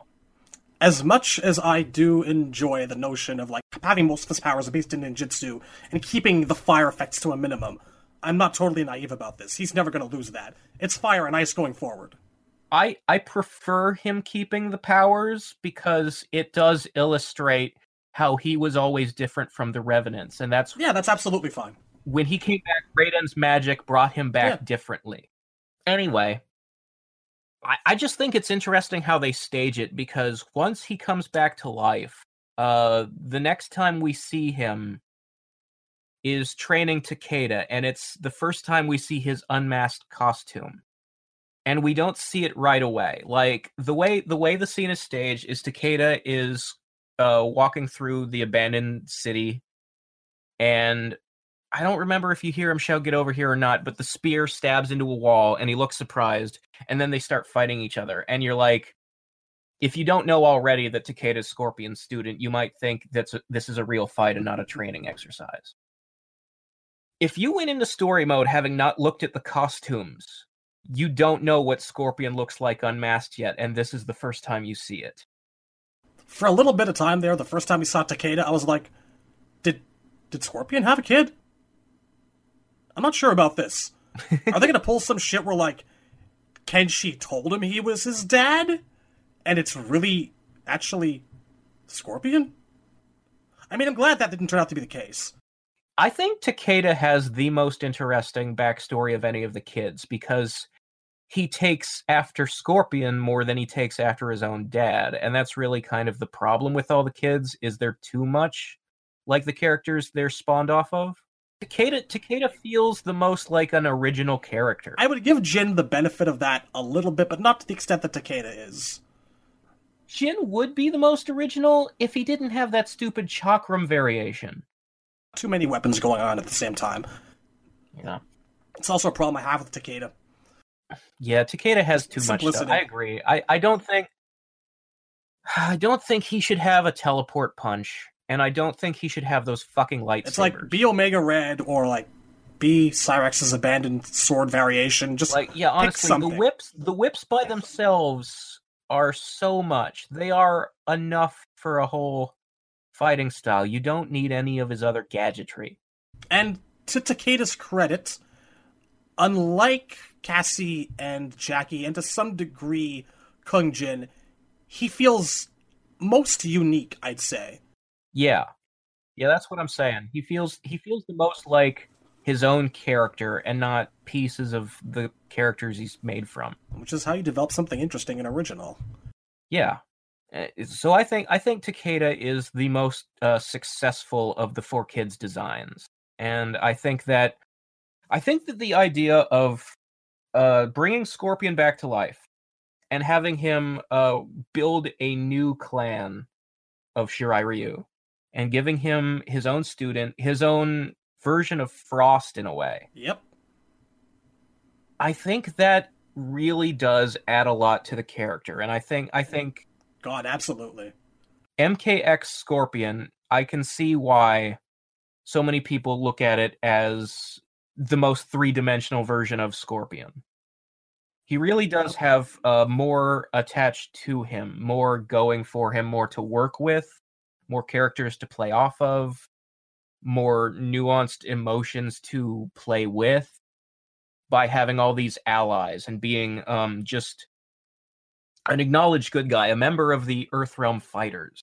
Like, he's friends with Kenshi, and the Special Forces kind of count him as an ally, and he needed more of his own supporting cast. Yeah.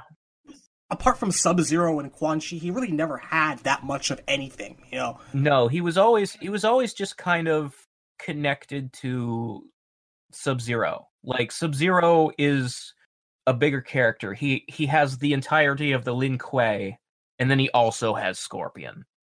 And Scorpion only has Sub-Zero and Quan Chi. But now he has a whole world of his own.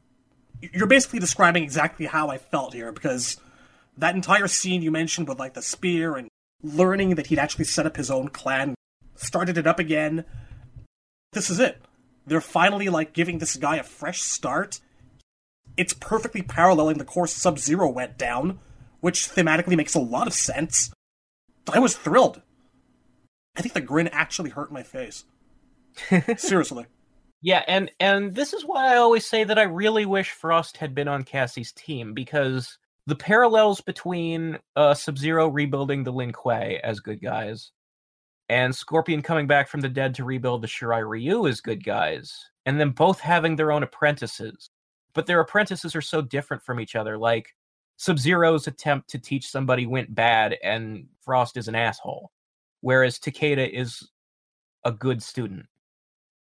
I want to see those two play off of each other so bad. Takeda and Frost would have amazing chemistry. There's room, definitely. Actually having Scorpion lecture Sub-Zero about the do's and don'ts of tutelage and being a grandmaster would be something to see. I just can't work with these kids. Help me, Hanzo. Well, it's not that Sub-Zero is like a bad teacher. It's just that Frost is such an asshole. Yes. No matter how good your sensei is sometimes you just have bad apples. It's a kung fu trope. I think that's sort of... That relationship works because Frost is an asshole, because in some ways she should be reminding him of his own older brother. Oh, that'd be some nice ground to cover. Yeah, that's kind of Sub-Zero's lot in life, is he's always dealing with these assholes and trying to fix them, and they don't want to be fixed. And the one steadfast friend he has, he's probably left up for dead at this point. Well, I mean, Smoke doesn't even want to be called Smoke anymore. Like, no, Smoke is dead. Call me by my edgelord name. That's a bit mean, but honestly, there's a minor point about that I want to bring up when we get to the tea party. Right. I really like what they did with Scorpion in this game. Oh, yes. And I totally agree that it's interesting the ways it parallels Sub-Zero, especially since they backed down so hard from changing Sub-Zero. We're going to not do his storyline from the old timeline, and we're going to make him a robot, and then in the very next game, they went, okay, that was a bad idea. We're going to do Deadly Alliance. Sometimes you just leave things on the cutting room floor when they're ill-advised. Sometimes the way things were is the only way they work. There's an argument to be made that Sub-Zero, without his Deadly Alliance storyline, would not make any goddamn sense as a character. I believe in the possibility of variation. I believe any character, no matter how good or poor their prior history, has any number of good stories in them as long as they find the right writer. I believe that some characters work with variation, and some characters have a first best destiny. And I think it's like, one of the morals of the Star Trek movies was, Captain Kirk, you never should have let them promote you. You belong in the captain's chair. I see where you're going with this. And that's how I feel about Sub-Zero. He belongs as the Grandmaster. Not saying he doesn't, but I'm just saying I could buy a million different other ways to take him, but switching up Smoke and Sub-Zero's plot lines for the sake of shock factor, it ain't one of them. It just felt cheap. That was the problem with it. And we're not talking about Scorpion again, look at us.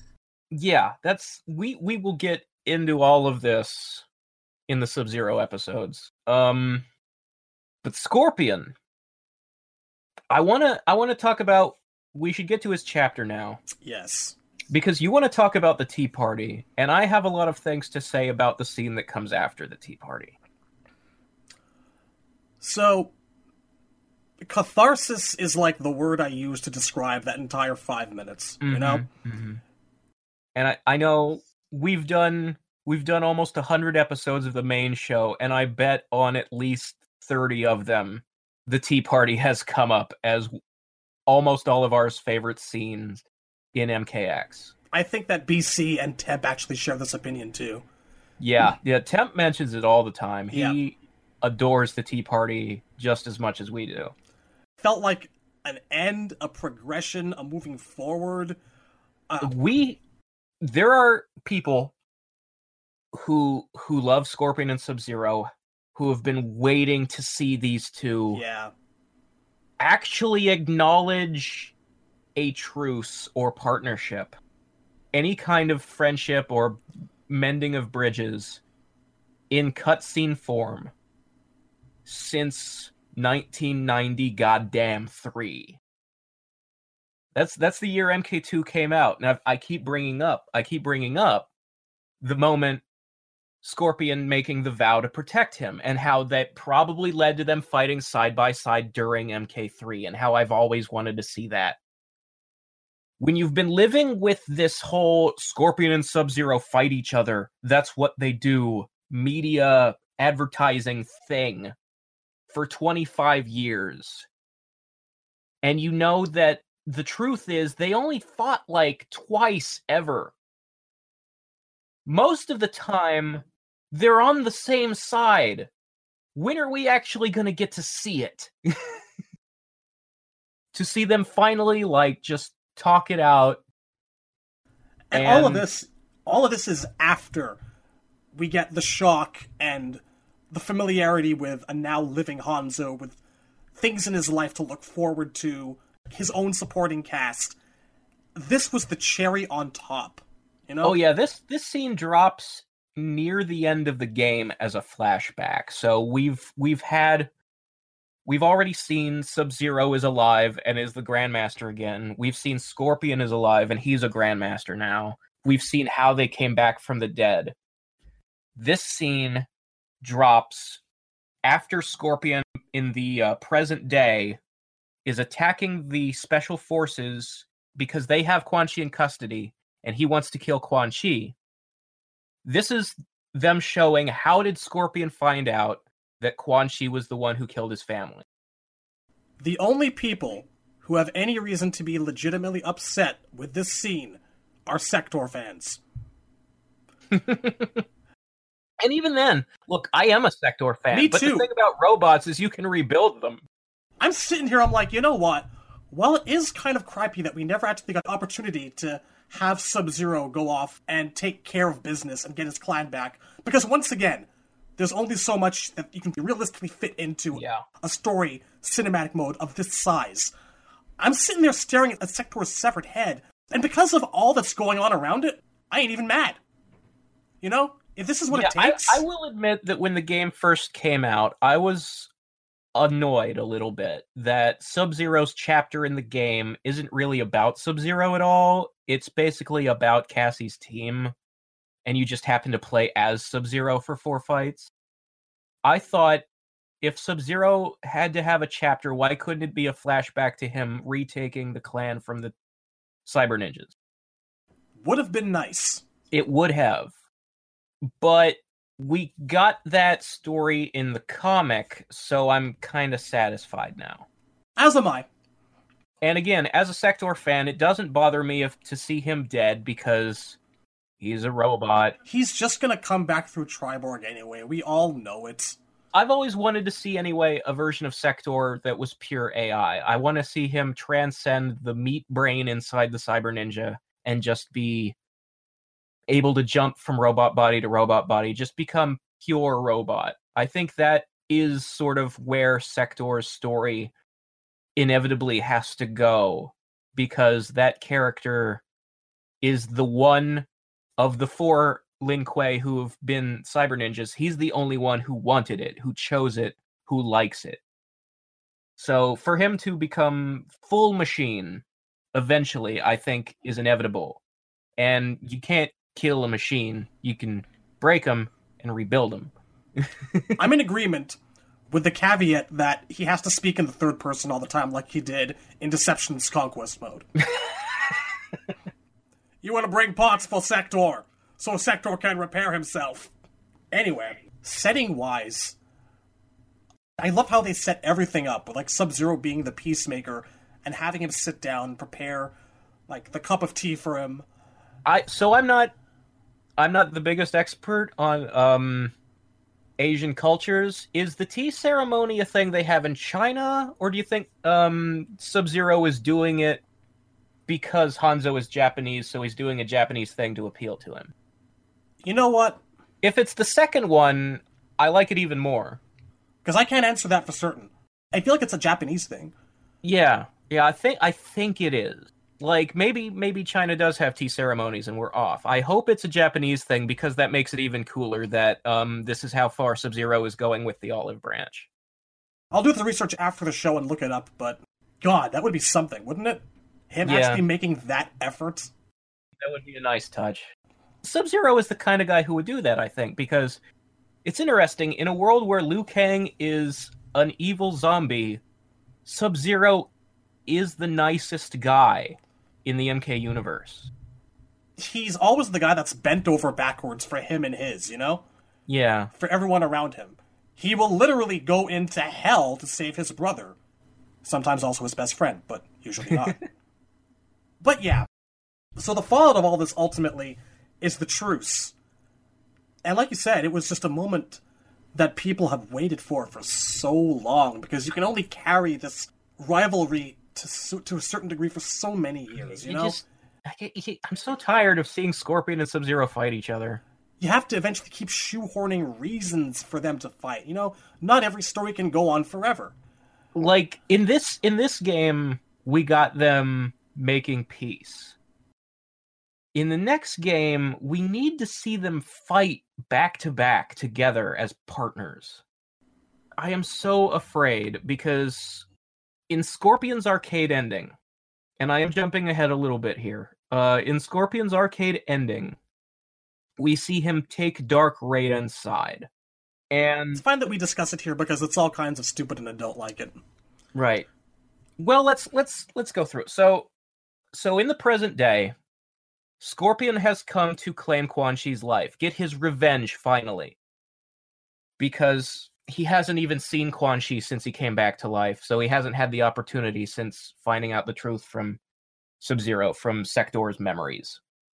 And the Special Forces do not want to let him kill Quan Chi because they believe that only with Quan Chi and his magic can Raiden bring the other Revenants back to life the way he did Scorpion, Sub-Zero, and Jax. This is possibly another case of people foolishly believing things Quan Chi says to them. Yeah. So first of all, there are a lot of people online who believe that Scorpion is making a mistake killing Quan Chi in this scene, and that he should have waited and let them try to bring Liu Kang and them back to life. It is a little bit concerning to me. It never goes, can you hold off for a little while until I get my gray friend back? But I just assume that at this point he's left him up for dead for so many years. Here's my understanding of, or at least here's how I feel, and I think Sub-Zero would probably agree. Lay it on me. Quan Chi is so slippery that to believe that you have power over him and can make him do a thing is a mistake. Is utter foolishness. To have him locked up, Quan Chi let himself be captured so that he would be on Earthrealm behind enemy lines when Devora came to him with the amulet.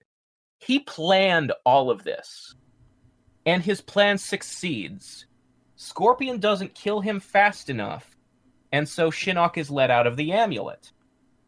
If Scorpion had been allowed to kill Quan Chi faster, everything would have been fine. You cannot capture Quan Chi. You cannot hold Quan Chi. You cannot make him do what you want him to do. He is smarter than you. He's a lot of things, but he always gets the job done. Yes, Quan Chi is not to be trusted. Quan Chi cannot be manipulated.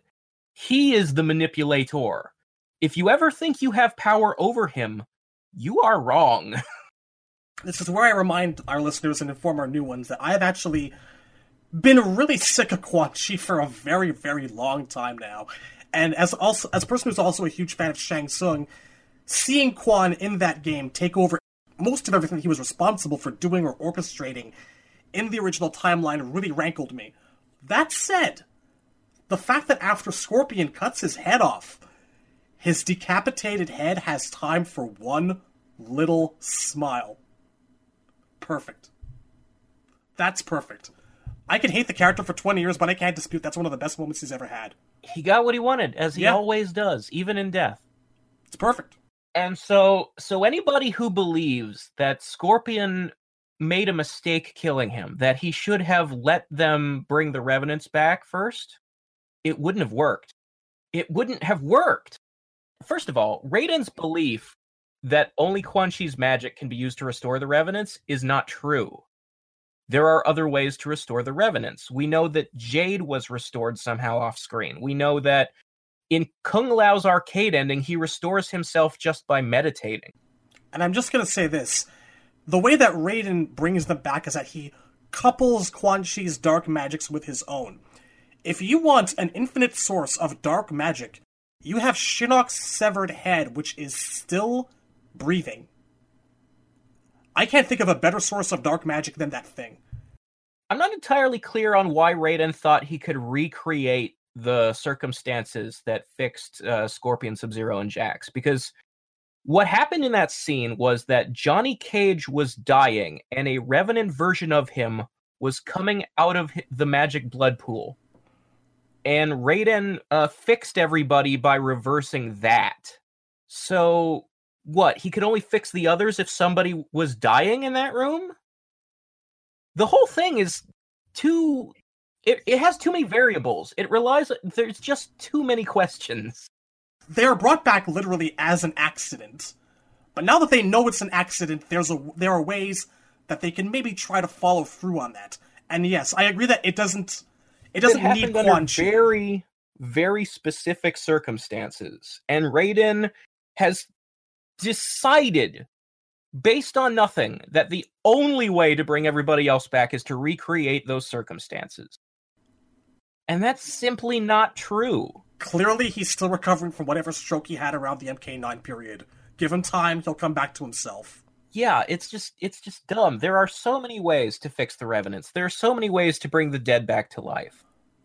And it's just uncreative to believe that you need Quan Chi, that's the only way. It's like I said, it's idiocy to think that you can hold Quan Chi for long enough to make that plan work. He will get out of it and twist it to his advantage.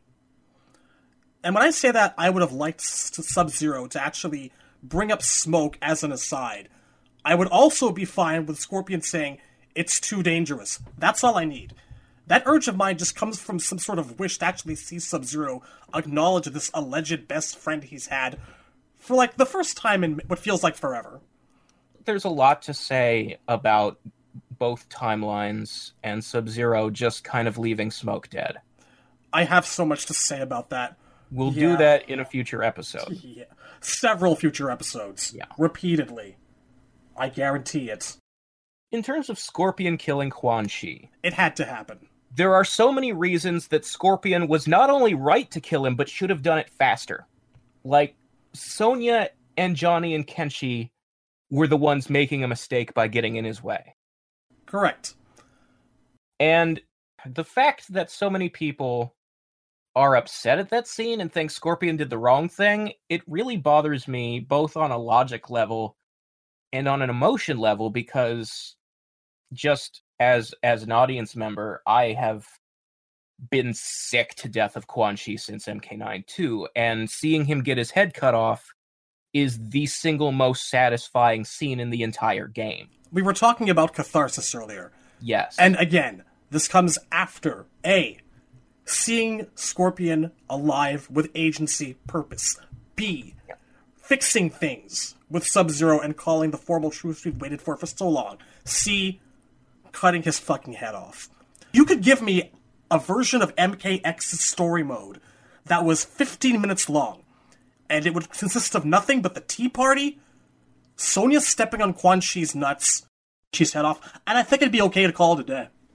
Yeah, if the whole game was just Scorpion's chapter, I'd be like, this is the best story mode they've ever written. I mean, I'm exaggerating a little bit here for purposes of comedy. I don't know if I am. Let's consider how many games have story modes. MKX, MK9, versus DC, Shaolin Monks, and then do we count Deception and Armageddon Conquest? I feel like we can edge them in there, sure. A lot goes on. There's dialogue. Almost all of those have really bad scripts. Of those 6 games, MKX is the best written, and Scorpion's chapter is the best chapter, so I don't think I am exaggerating. I think if his chapter was the only story mode we got, it would still be the best written thing they've done. I want people to consider what we've been talking about for the last 2 hours. We've been talking about games taking place exclusively, or most exclusively, in the new timeline. And we have had very, very little disparaging to say about Scorpion as a character through almost any of this. That's true. It's been a really, really good time for him. And a game I'm playing with myself is going over all the cast members, and assuming that future games were continuing along this path, along this story, which I don't think is actually going to happen, but if I had to take a version of each character from one timeline, Scorpion is for me absolutely the case, where I would completely, without question, throw original MK Scorpion out with the bathwater. I want everything he's done, everything he's accomplished to matter going forward. I feel like the timeline's probably going to reboot sooner rather than later, again, properly this time. But it's a testament to how much I love post-reboot Scorpion that I'm saying this. I would like a mixture of the two. Most characters, I mean, we have mentioned this on other episodes before, that my feeling is almost every character in the reboot timeline is worse off or worse written than they were in the old timeline. And the only exceptions are Johnny Cage, Stryker almost, but not because he died, and maybe Scorpion. And it's the maybe is the fact that his MKX story is the best of Scorpion, but his MK9 story I really don't like. I would much rather have MK1 through 3 and then X after that. I guess I'm kind of looking at this in terms of accomplishment. Yeah, if there was a way to merge characters in MK12 or which 11, which there very well might be. Yeah, if we're talking about cutting a character from one timeline and replacing them with a character from another, in most cases that's what I would do. I would rather have the old timeline version. But in Scorpion's case, I would rather the two combine and have some kind of shared history, which is kind of like a DC Comics way of retconning a character or rebooting them. Which is fine. I'm just saying if I had to choose, you know? Right. My choices are a little bit more generous than yours are, but Scorpion is the clear, obvious candidate for me. Yeah. These are the games that made me interested in him, and while 9 did a bad job of streamlining everything that he had gone through up to that point, I guess I look back at the older games and I go, well, 2 aside, it was mostly the same kind of deal. And it's not like they ever actually really followed through much on the guardianship anyway. And the truce works just as well for me, I think. So we were saying that I was saying to put off talking about his arcade ending just until we got through his chapter, because the fact that he kills Quan Chi is an important part of it. Quite. Right, so Scorpion's chapter ends with he cuts Quan Chi's head off just as Quan Chi finishes saying the spell that lets Shinnok out of the amulet. And I'll bring up a little bit of a point here. While the Shiba Ryu are storming the area, he actually also does make a point to not exactly apologize. He tells his troops, don't kill anyone. And he doesn't quite apologize to everyone, but he's like, this is something I've got to do, don't get in my way. Yeah, this is very much one of those good guy versus good guy scenarios like you see all the time in comic books. It's just so refreshing to see him actually giving a shit about his fellow man. You know? I feel like when Scorpion is not murdering people outright, I still have to, like, sit back and focus and take it in. There's a bit where Kenshi gets in his way to stop him, and he knocks Sento out of Kenshi's hand, and he's just like, dude, stand down. You're defenseless without your sword, just let it go. Like, he's trying to be the nice guy, because Kenshi is his friend, and just the fact that Scorpion has a friend at all is a nice change of pace. He has friends. Plural. Yeah.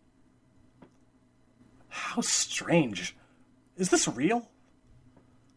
So the Scorpion's part in MKX story mode pretty much ends with Devora had stabbed him earlier, so he was already wounded. And then Shinnok kind of knocks everybody out with the amulet before he takes Johnny hostage and goes off to attack the Sky Temple. And then Cassie's team shows up, and they're like, what, Happian is still conscious? And he's like, they went to the Sky Temple, and that's sort of the last we see of him. So MKX obviously ends with Raiden having become Dark Raiden. And many of the arcade endings revolve around the idea that Dark Raiden is basically angry Raiden, take no prisoners Raiden, stop fucking with my realm Raiden. And he's going, you know, right before we finished off Shinnok, Kotal attacked my realm, fuck those guys, let's go after Outworld. And so in Scorpion's arcade ending, it basically goes that he feels guilty about killing Quan Chi and for having brought Shinnok. Yeah, for Quan Chi having succeeded in bringing Shinnok back right before he died. Scorpion feels partly responsible. And so he decides to go to Raiden and say, I'm real sorry. What can the Shirai Ryu do to help you? And Raiden, being dark at this moment, and nobody seeming to realize that he's dressing like Dracula and shooting red lightning now. Fashion cues, people. Take them into account. So Raiden goes, all right, well, we're going to attack Outworld. You want to be my frontline troops? And Scorpion's like, I guess I have to because I said I would help. And so the Shirai Ryu and Dark Raiden attack Outworld, and this leads to, in other arcade endings, Kodokan starting a Mortal Kombat tournament to defend himself, like Outworld are the good guys in this tournament, against Dark Raiden. And this bothers me on a couple levels, one of which is that once the good guys realize Raiden's not a good guy, if Scorpion's still stuck working for him, that means we're back to square fucking one, where Scorpion's kind of a bad guy and maybe he has to fight Sub-Zero again. And I just, anything but that, please. Please let Scorpion and Sub-Zero be on the same fucking side. Now, I'd like to believe that this is one of those things where, even if it does happen the way you've described, Sub-Zero is nothing if not smart. He's got the wisdom, he's got insight. And I kind of feel like if there was any one of the cast members to figure out first that Raiden was kind of getting out there, it might be him. So, this might actually serve as, assuming all this happens, the trigger that gets them to fight on the same side, together against someone. My fear is that obviously Sub-Zero, being as good as he is, will notice that Raiden needs to be opposed. But Scorpion will feel obligated to serve Raiden, and will be right back to when he felt obligated to fight for Quan Chi. And I don't want to see that, man. See, that's like fuel for the drama where the guy at the end goes against his obligations and turns around and does the right thing. That's semi-predictable, but I feel like we're probably not going to get a forced Scorpion versus Sub-Zero fight out of this. Maybe one, but it's not going to be life or death. I mean, look, if they fight each other once early in story mode, and then they're on the same side at the end of story mode, I'll be cool with that. As long as we get to a point where the two of them are actually on a fucking team with each other, where they're fighting together. Not just, like, making friends and parting company, and off doing their own thing in different places, actually fighting back-to-back as partners. I need it. Might happen this time. I think the odds are pretty good. I hope it does. Not that CG preview cutscenes are a way to measure anything by, but I feel like MK11's does a pretty good job of setting them on opposing sides. But then again, that's MKX has had Scorpion and Sub-Zero fighting, and that never happens anywhere. True. You know, you can never tell. You can never tell what the hell is going to be the plot from the gameplay trailers. They don't really mean anything. You can't. It's one of the reasons why I don't think we bother analyzing this in terms of story, because I think that deep down we all know, you know, it's razzmatazz, it's for special effects, it's to wow us. Yeah. And it does a good job at that. And I mean, the second reason that ending bugs me is just the idea that Scorpion has anything to feel sorry for. It's just dumb. Because, there are people who are like, but Liu Kang and Kitana and Kung Lao in them, though. And I'm just like, look. I understand it. I feel the same way about Smoke, but... Look, I would rather have Quan Chi dead than those guys alive. And I want those guys alive. Like, I hate zombie Liu Kang or Revenant Liu Kang. To me, Liu Kang should be one of the main heroes. That's what he's for. And the fact that we live in a generation that's kind of constantly shitting on him and going, he was boring, so this is the only thing we can do to make him interesting, that bugs me. And we talked about that in Lou's episode. But I think that went back a fair bit, though. But if the price I have to pay to see Quan Chi dead at Scorpion's hands is that Liu stays a zombie, I'll pay that price. Because goddamn did I need to see Quan Chi die at Scorpion's hand. And not just die, but die at Scorpion's hands. Like, if anybody else were to kill Quan Chi, it wouldn't be satisfying. I'd have been upset, too. Yeah. Because Quan Chi dies in deception, and it's not satisfying. It needs to be Scorpion that does it. Okay, like, we were actually talking about, like last episode, what happens to Onis and whatnot. What would theoretically happen to Quan Chi when he died? you'd figure that he got reset to his natural Oni form, but he's running around in Armageddon. Yeah, like in Armageddon, he has all of his powers, and he looks the normal way he always looks. And you could excuse that because the plot of Armageddon is all about Shinnok gathering all the forces and bringing everybody back from the dead, so that everybody will be there at the pyramid and the battle will happen because Shinnok wants it to happen. So he gave him a free level up, is what you're saying. You could say that, yes. It's not outright said, but that's a likely explanation. I just don't think that they're ever actually going to explain what happens to the arguably dead when they die. So we're probably free to make up our own hypotheses. Well, I mean, we know what happened to Serena when she died in mythologies, and she is a demon. Sort of. So we can kind of infer that it happens to everybody. I don't know. It's possible that Quan Chi has power in the Netherrealm. He's a ruler down there. So if you send him back down there, theoretically, he should just be like, "Hey, guard, I'm your boss. Let me the fuck out." Yeah, the D-level thing might not even happen to him. Yeah, I don't know. Who knows? Like, I just think that would be, like, as a writer, if you're looking for a reason for Quan Chi to not be immune to death, for death to matter, you have to come up with some reason why he would, like, lose his power. Or be stuck, or be sent somewhere other than the Netherrealm when he dies. So what we're saying is no Quan Chi for MK11, right? I'm hoping. I mean, there is a window. The fact that we're dealing with two timelines, old timeline Quan Chi could be in. I feel like no one's off the table, really. Yeah, there's really no way to eliminate anybody because of the timelines thing. Like, Melina died in the last one, but old timeline Melina. Anything, you know? These are exciting times. So that's Scorpion and MKX. Do you want to bring up anything about the comic, or have we covered that? I do want to talk about the comic. So the comic shows us how Kenshi brought Takeda to the Shirai Ryu and Takeda's training. Like, the comic, in a lot of ways, is about Takeda's training years. That's kind of the framing device of the comic. It's all kind of about and around Takeda's journey to becoming Scorpion's #1 guy. And in terms of Scorpion, it actually does a job of establishing that he's still got that Hellfire power. Yeah, the comic is the place that explores that explains that he kept his power, but in order for him to use it, he sort of has to remember what, like, the emotions he felt that kept him going when he was a Spectre. He has to behave like old Scorpion, and that this is kind of emotionally unhealthy for him.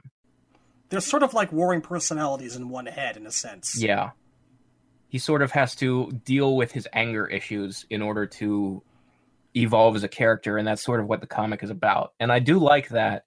And I like that they explore sort of the origins of Takeda and the relationship between Scorpion and Kenshi a little bit, why Kenshi would bring him there. And I really like, there's a bit in the comic that explains that all the members of the new Shirai Ryu are people who lost their families during Shinnok's invasion. That adds a little bit of flavor to the clan, where it's like, oh, it's even more, he's doing a good thing than it already was. Because he's giving these people a place to go and something to do with themselves, who have all been hurt by, in some ways, his own actions, because he was fighting on Shinnok's side in that invasion. Look at all that redemption. There's a lot of a redemption thing already going on there that I like. When we started tonight's episode, I mentioned rainbows and unicorns. Wasn't kidding.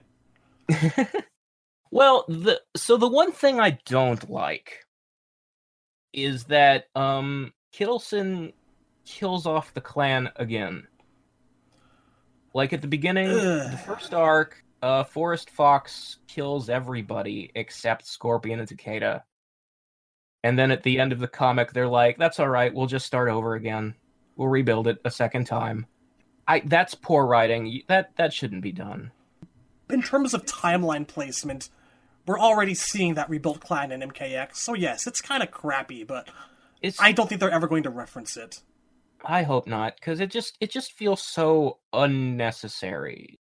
Like, it was just this excuse to put Scorpion and Takeda on a road trip without the rest of the clan coming along too. There are smarter ways to do that. You don't have to, like, kill an entire group off screen and then unkill them at the end. Like, it just feels like... You could have had Fox kill like 3 or 4 of them, and it would have served the same purpose. Yeah, and the other thing that bothers me is the fact that because Scorpion has kept his powers, like, so MKX went to all this trouble of making Scorpion alive. But if you really look at it, according to the comic, he's not alive. He's still a Spectre because he died again. It's just that he decides not to have white eyes and not wear his mask anymore. And Sean does say the comic does matter going forward. I'll see how much that does. But, I don't know. I feel like that's kind of a writer covering his own ass in his own work. Yeah, we'll see about that. Felt like, I don't know. I don't think it was very good plotting to do either of those things. And okay, so there is a scene, the scene where Scorpion dies in the comic, where Havoc beats him to death and I think stabs him. And he's taunting him and he's trying to go, use your Spectre powers. Come at me, bro. And Hanzo is choosing not to because that's what Havoc wants. And because there's this idea that when he is using his powers and being old Scorpion again, that he's a little out of control. And that's what Havoc wants. He wants him to be an agent of chaos. And when Hanzo decides not to go all white eyes and to just die from his wounds, Havoc goes, huh. I didn't expect that. I guess he was an agent of chaos after all. So random. You've got to love it. Yeah. I didn't see that one coming. He got me. It wasn't all bad. Yeah, that's a good line. I don't know that the plot is worth it. It was a happy accident. Most of the good that came out of the MKX comic kind of fair outweighed the bad. It was a bit kill happy, sure. Wasn't fan of what happened to Kintaro, certainly. But it was a good way to explore Scorpion as a character, and I wouldn't have mind Kintaro dying. It's how he died. Like a bitch. Anyway. Exactly. So, that's the story of Hanzo Hasashi. In all of the canon sources, and also Shaolin monks. Yes. Next time, we're gonna hit up a little bit of the extraneous material, all the non-canon comics and the novels. Maybe a little bit of, like, Legacy and some parts of Conquest, although not the whole thing, because we may actually want to sit down and expose ourselves to that. You know what? I am super committed to, at some point, doing an episode of Conquest. I like the singular. Or Defenders of the Realm. Scorpion's Bone Patrol! You know, he's actually had a Bone Patrol in one canon source and 2 non-canon ones. He has. It's getting to be a thing. It's funny. Alright, folks. See you next time for part 3. 3 parts. Covered with scorpions. There is no getting them off you. When we make a promise, we keep it. Good night, folks. Alright, get out of here.